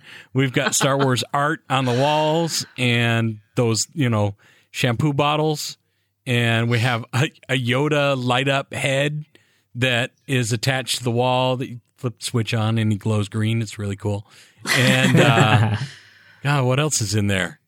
We've got Star Wars Kleenex and Star Wars Q-tips. So do I. And, sorry. Yeah, the bathroom's pretty awesome, I got to say. And, your bathroom sounds wonderful. Here's the cool thing. It's my wife's idea. Awesome. She is Leia, She's like, man. we got to make the bathroom cool. We've got a grandson. He's going to want to love, She goes, we're doing it Star Wars. I'm like, yes, we are. You bet we are, honey. And she got most of the stuff. And I'm like, see why I married you? Dude, that's amazing. Awesome. That is awesome. Yeah. And I've got a few of my vintage figures. None of my stuff from childhood survived. None of it. Oh, so I'm recollecting stuff as an adult collector and just trying to find loose stuff, I'm not I don't want to get the original 12-back figures in pristine condition. I mean, if I got one at a great deal, sure, I'd get it. But that's not what I want. But I'd love the original 12 loose figures, played with and enjoyed and put on a shelf. That'd be cool. I do have from my kids' childhood, I think I mentioned in a previous podcast I had 3 daughters, and when they played Barbies, I had my Barbie-sized Darth Vader figure with the removable helmet, and you could see the Anakin head with the big scar and everything. I still have that, minus the lightsaber, which a little neighborhood kid, I think, stole. Bastard. Back in the day. I know. He said he lost it, but I think he took it. It's blame my ex-wife for letting him even play with it. Now you know why she's an ex-wife. Okay. No, the reasons were way more serious than that. Debbie Downer moment. But I've got I've got the movies in various forms that I've collected. I've got posters, and in fact, I just found at Walmart for like $4 It was one of the special edition posters. And I was like, are you serious? They got a special edition poster now at Walmart? So I grabbed it and I put it up on my wall. And, it looks great. Yeah, I mean, I'm just kind of collecting all kinds of stuff, everything from, old Star Wars pop cans and stuff like that to the new figures that they're just releasing, Collection's growing all the time too. Yeah, there's a lot out there. Whatever you want, you can probably find it. Oh yeah. I have Star Wars underwear. I'm not afraid to admit it. I wore my BB-8 socks to work today. Nice. Gotta love those BB-8 socks. I got 2 different styles of BB-8 socks. I love them. I just realized too, I have a small kitchenware appliance Star Wars collection. Oh, really? Yeah. Everyone just suddenly, one year, everybody decided just to gift me Star Wars themed kitchen appliances. Nice. I got Darth Vader barbecue prongs and pliers. Not pliers. I have a Darth Vader apron. Ooh, don't have an apron. It looks like his chest plate. Yeah, kitchen apron. It looks like his little chest plate, and it's cool. Nice. I have a Death Star kitchen timer. Do ya? It's shaped like the Death Star, and it makes the laser noise when it goes off. Nice. My parents gave that to me for Valentine's Day this year, so it's a recent addition to my collection. My oldest daughter, Julia, bought me the Han Solo in carbonite ice cube trays. Oh yeah, cool. I want those. Yeah, they're pretty cool. Have you made them? Oh yeah, you bet. Yeah. Except the first time I did it, I didn't wash it first, and so the ice cubes tasted kind of funny. So yeah, I haven't redone them yet because I'm kind of afraid to throw it in the dishwasher. I need to just wash it by hand. Yeah. So, yeah. Is it a silicone mold? Yeah. Okay. Yeah. Yeah. But I mean, the ice cubes are really cool looking. I got a Han Solo mini fridge at the office. What? Yeah. Keep my lunches and sodas and juices and whatnot in there. I'm thinking you need to take a little picture of that and put it on our Facebook page. I will do that tomorrow. All right. First thing in the morning. Yeah, I want to see this. I'll film it as I put my lunch in it. Nice. All right. So on that note, what do we got next? It's time for Star Wars Would You Rather. And now it's time for the game that's sweeping the galaxy from the ice planet of Hoth to the sun-drenched sands of Jakku. It's time for Star Wars Would You Rather. Sorry about the mess. Hold on. But droids are not welcome here. They're ruining the whole game. This week, I've got a pretty interesting one. At least I think so. So I'll pose this question to you. Would you rather the next Star Wars trilogy to be set in the Old Republic era or after Rey's trilogy?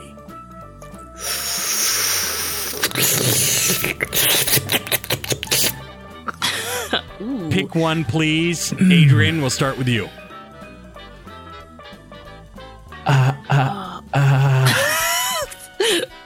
So hard. God, that's impossible to answer. I mean, we just don't know. Do I want to see what happens after Rey's trilogy? Do I want to see Old Republic stuff, even though I know where it's all going to end up eventually? There's so much to think about there. Can I pick both? No, pick one, please. All right, I'll make it even harder, and then you don't get the other one. Oh, you pick one, you don't get the other one. That makes it easier for me. Does it? Yeah. Okay. Actually, I think that makes it easier for me too. Yeah? I think if... Sorry. Go ahead, Adrian. You got decades worth of Old Republic comics and novels and whatnot already, which even is though not, they are legends. Which is not canon, it's legends. It's legends. But if I'd love to see that in some sort of canon form, be it, through movies or show or whatever. But in this scenario, you won't get that. I won't get that? Yeah. Considering there's a lot of stuff already out there. Continue past, go further into the future. So that simplified it for me. Okay. So yeah, same here. That's my feeling as well. We've seen the Old Republic in other formats. So if that's the case, then I would say post Rey's trilogy, keep going into the future, see what else is lying out there. I'll watch The Force Reawakens. I'll watch the second to last Jedi. The Force takes a nap. Jedi. Rise of the Second Order. I'll watch all that. Right. What about a pre-Old Republic era? Prequel. Like leading up to the Old Republic. The dawn of the Sith. The dawn of the Jedi.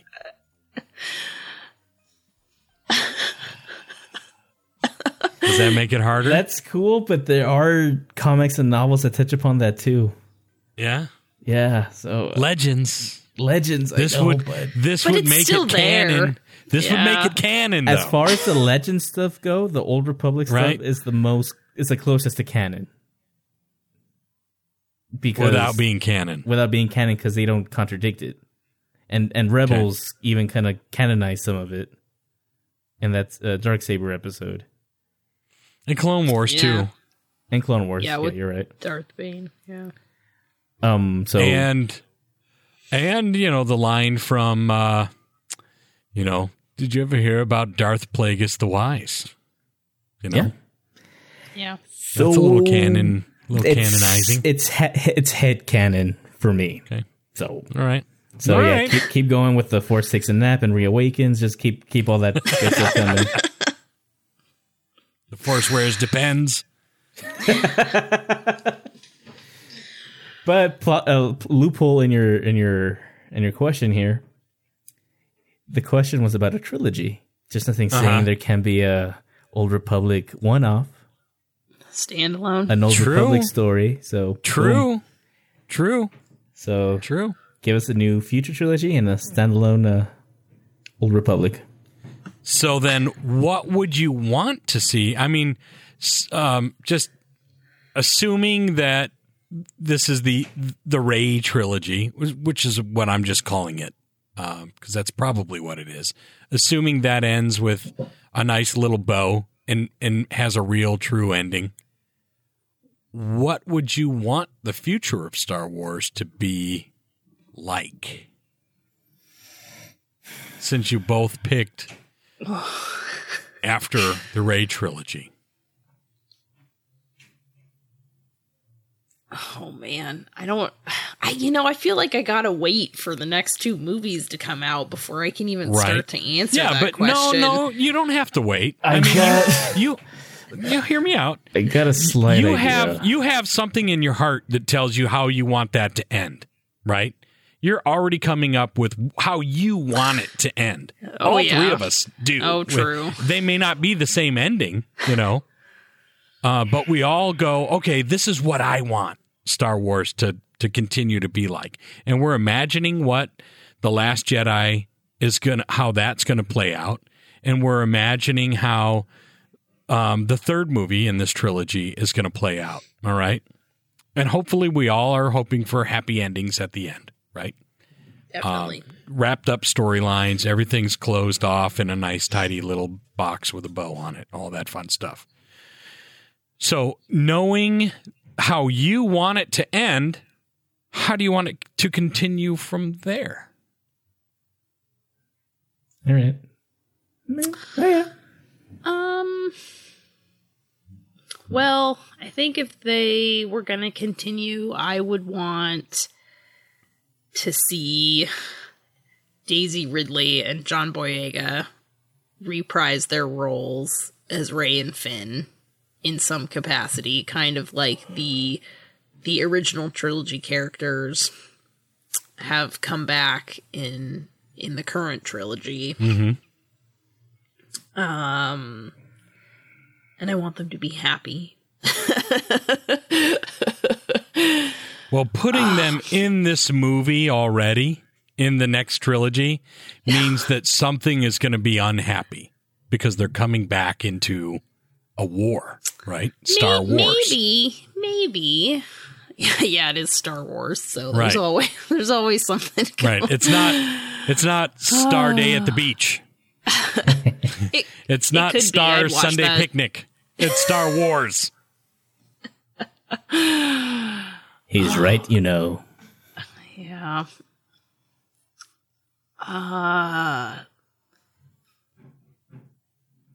So do you want... I'll throw it out there, okay? Or maybe, Adrian, you could... If you've got something you're thinking. One of the things I respect about the prequels is how different they were in comparison to the originals. Okay. Regardless of how you feel about them, they were different. Mm-hmm. I mentioned that Force Awakens was the right feel it needed to be to reignite the franchise, but it was too close to it didn't do anything different. Mm-hmm. So for a sequel trilogy, I would like to see something different. So I don't want a divided galaxy anymore. I want a united galaxy, be it an empire, be it a republic. Mm-hmm. So that'd be different right from the start of the united galaxy for the most part. Yeah. And then I don't know what could warrant getting a united galaxy to what's big enough of a threat to get a galaxy like that to fight. What's worthy of that? So the old stuff that they use on Vong, or however you pronounce it. That's I don't like that too much, but it's just something like that. Just in Star Wars, there has to be a war. Republic versus Separatists, Empire versus Rebels, First Order versus Resistance, and the New Republic. We've done that already, like 3 times. It's gonna be the 3rd time we've done that. Yeah. Yeah. And especially with all this new talk about it's so much bigger and, what is out there? Thrawn, the novel teased, bigger threats that you can't imagine. Mm-hmm. What are those bigger threats? So for me, logically, and, just how I personally feel, that's what would come next. Some sort of threat that would unite the galaxy. Or the galaxy's already united, but then they have to fight to keep that unity, to keep that peace from something else that's bigger and darker. And so would that still include a light side and a dark side element? No, not for me.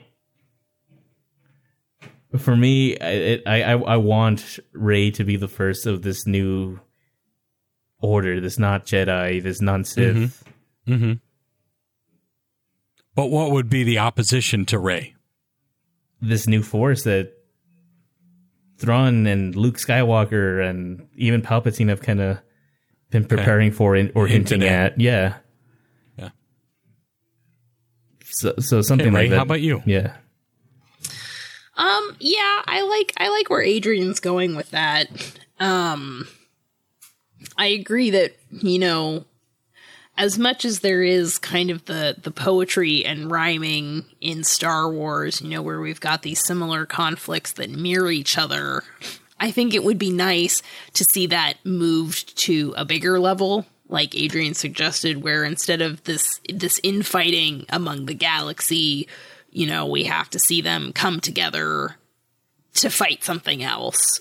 And okay, maybe they were fighting to begin with, and then maybe something is, forces them to come together. But in some ways, I think just replaying the same conflict or similar sort of conflicts, while it does certainly imitate the real world in some aspects, it might be time to think a little bit bigger than that. So I definitely like that idea. It could also go smaller.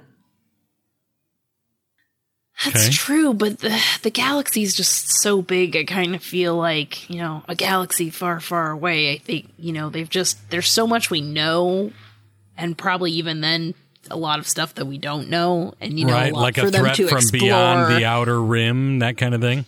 Yeah, which they are building up to something. They keep referencing it in so many books and even the shows now. So, John, what about you? Since seems like you've been thinking about this question. Well, no, I have actually. I have been thinking about it, and for me, the original question, I think there's a lot of story on both sides of those. The old Republic era stuff that could be canonized and be super interesting, and I think we can get 3 movies worth of that stuff. Oh, easy. The history of the Sith, the history of the Jedi, and some of that early stuff.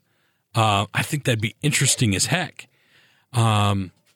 Continuing the story after the Rey trilogy, the current trilogy, I think you're right. I think anything outside of, Empire versus Rebels, New Order versus Resistance. I mean, if you do something similar, it's beating the same drum over and over again. And how interesting can it be? But at the same time, it's still got to be Star Wars. You know what I mean? Yeah. I mean, if you want to watch one hero taking on an army, there's a lot of other franchises that do that. Star Wars is really good at good guys versus bad guys, cops versus robbers, and so although I want it to be different, I also want it to still be Star Wars. And so I don't know, really what the answer would be for me. I do like dark side versus light side. I like it that there's a darkness out there that attracts people and corrupts, versus a light side that's supposed to be more Zen Buddhist and let's live in peace and namaste, fight for peace and yeah, I like that, and that's very Star Warsy to me, But at the same time, these Skywalkers, man, they just keep messing up the galaxy, don't they? Yeah, well, we'll see. They sure do. We'll see. Really interesting question there, John. No, thanks. Yeah. Yeah, it came to me, as Kat Ray and I were kind of talking about what we wanted to do today, how the rundown wanted to look.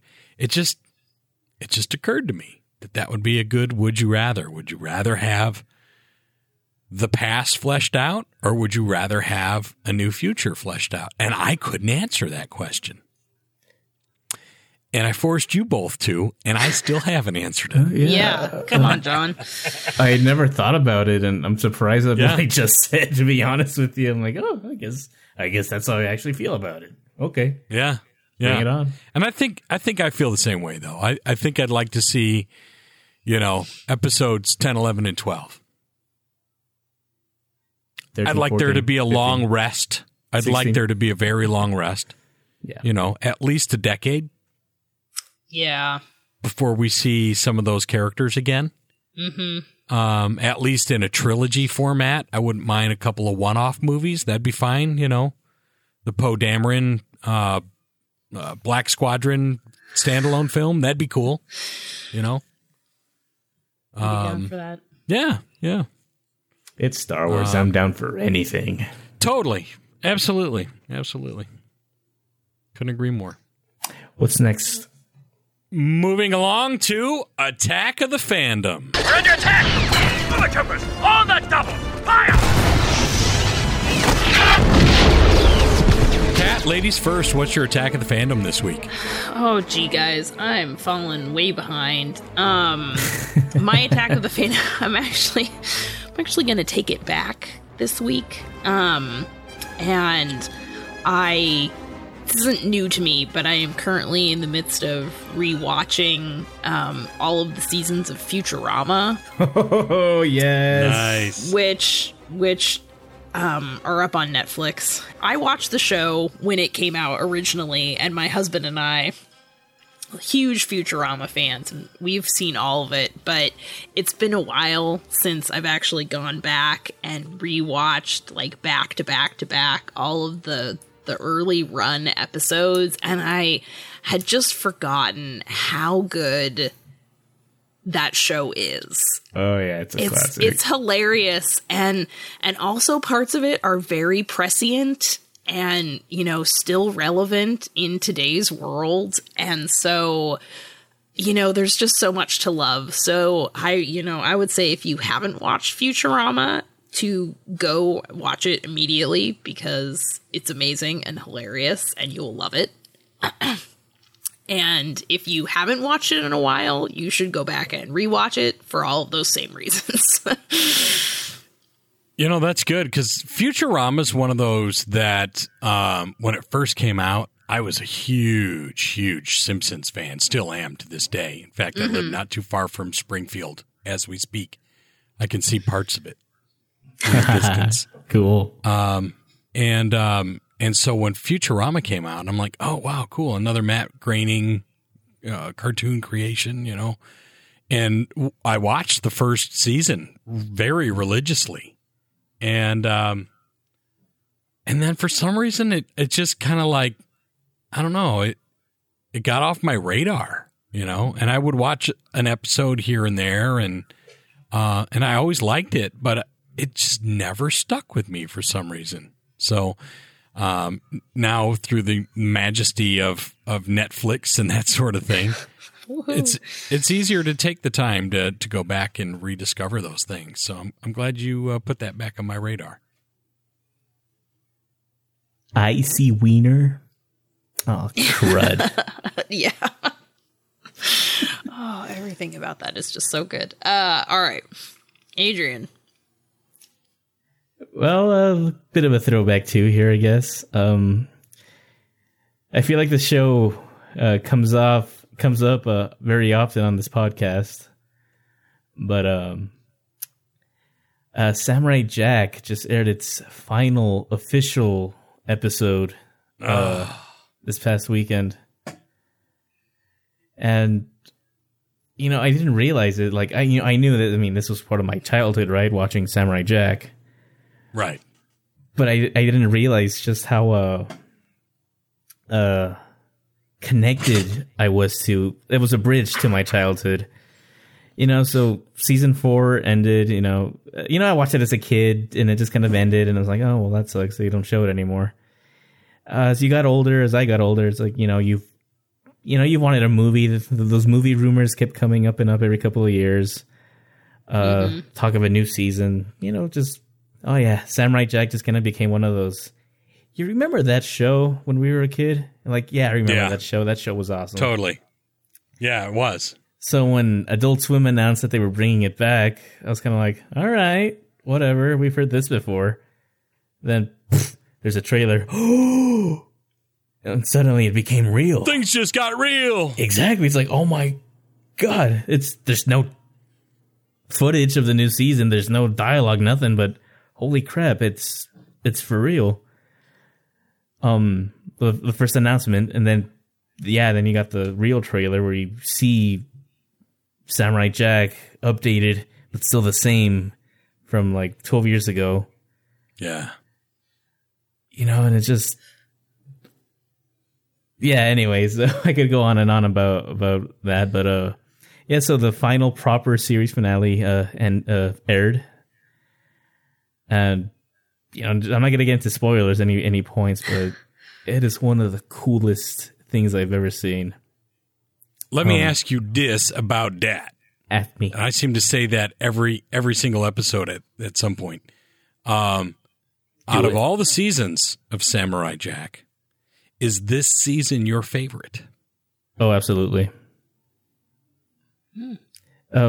Seasons 1 through 4 were it wasn't a serialized show. You would have maybe like 2-part episodes every now and again. Mm-hmm. Which, I mean, it was fun. That was part of the appeal. It's like, what's Jack's next crazy adventure going to be? Sure, totally. And that was totally awesome. You had Western episodes, you had sci-fi episodes, you had horror episodes. Part of the appeal of the show. But season 5 just told a you could watch season 5 without having seen anything else and still appreciate it and just fall in love with it. Which seems to be the case for a lot of people. I binge watched seasons 1 through 4 in preparation for season 5 again, just to reacquaint myself, fall in love with Jack. Sure. And I'm so glad I did, because you can watch it without it, but if you watch it, you just appreciate all the details that went into honoring what came before it, but also being different and more adult. And the series finale just only a show like Samurai Jack, can make you laugh like crazy, sob, and keep you on the edge of your seat with all the action, and then awe you with its artistic beauty, all in a single episode. I've watched it, I think, like 6 times now, just because of how fast-paced it is. Wow. It is the fastest 23 minutes you will ever watch. Jeez. And I just cannot stress enough how awesome it finally is to see a proper ending for this amazing franchise. But it's bittersweet, too, because at the end of it, I just felt like a little bridge to my childhood got kind of closed off there. Sure. But now you get that final episode that you hadn't had before. Exactly. So that's what surprised me the most, just the feeling afterwards.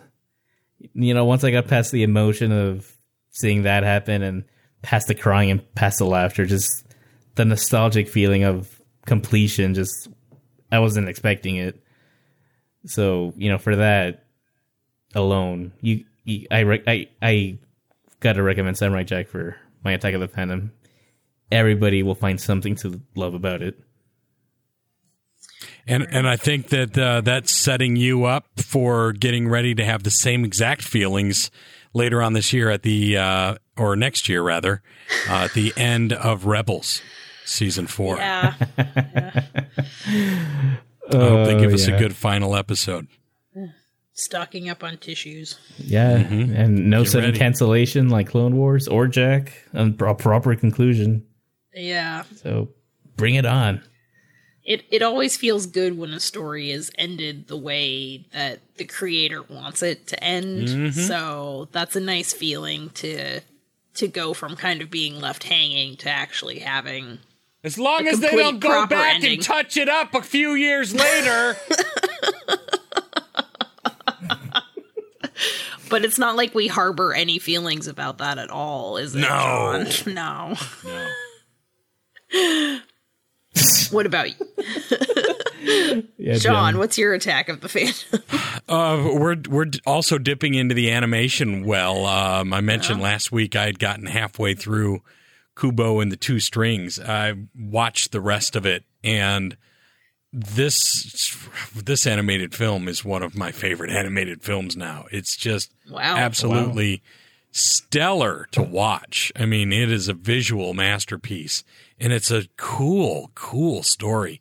So anime flavor to it. Very cool. It's a total it feels so Japanese to me. I just love it. And it's a really well acted. Charlize Theron plays one of the main characters, and Matthew McConaughey plays one of the other ones. All right. I know, and he doesn't do that in this film. It might be the only film he doesn't do it in as an actor. No. Yeah. It's really out there. It's really strange and very bizarre, but it's got a really cool story as well. And so, through the miracle of Netflix, I got to watch it. It's on Netflix now? Yeah, it's on Netflix already. Dope. Put it in your queue, bro, right now. I am pushing it up the queue because I've been wanting to see that, but if it's on Netflix. It's on the flicks, bro. On the flicks. Yeah, Netflix and don't chill. Just Netflix and watch. Netflix and don't chill. Yeah. Right. No, it's sitting there. It's waiting for you. Discover it at your leisure, good sir. And I will. Yeah. I've heard good things, so it's nice to have a personal recommendation. I loved it. Sweet. So, what do you guys say we start wrapping up? Let's wrap it up. We're over the 2-hour mark again. Let's do it. God, is this becoming our new norm? Yeah. I guess. Yeah. So much to talk about. So thanks for sticking with us for another 2-hour plus episode. We have a lot to talk about. We have fun with it. We hope you guys have fun with it too. If you guys are having fun with it, please follow us on Facebook and Twitter at Force Fan Podcast. Rate us on iTunes. Leave us a little note, little review. It helps a lot. If you think we can improve on some things, let us know. Follow me personally on Twitter, Facebook, and Instagram at Blue Lab Pro. You can follow me on Twitter and Instagram at Cat Ray. You can follow me on Facebook at John K. Frederick and on Twitter and Instagram at That John Fred. We are the Force. Thank you for sticking with us. See you guys next time. Talk to you soon. May the Force be with you.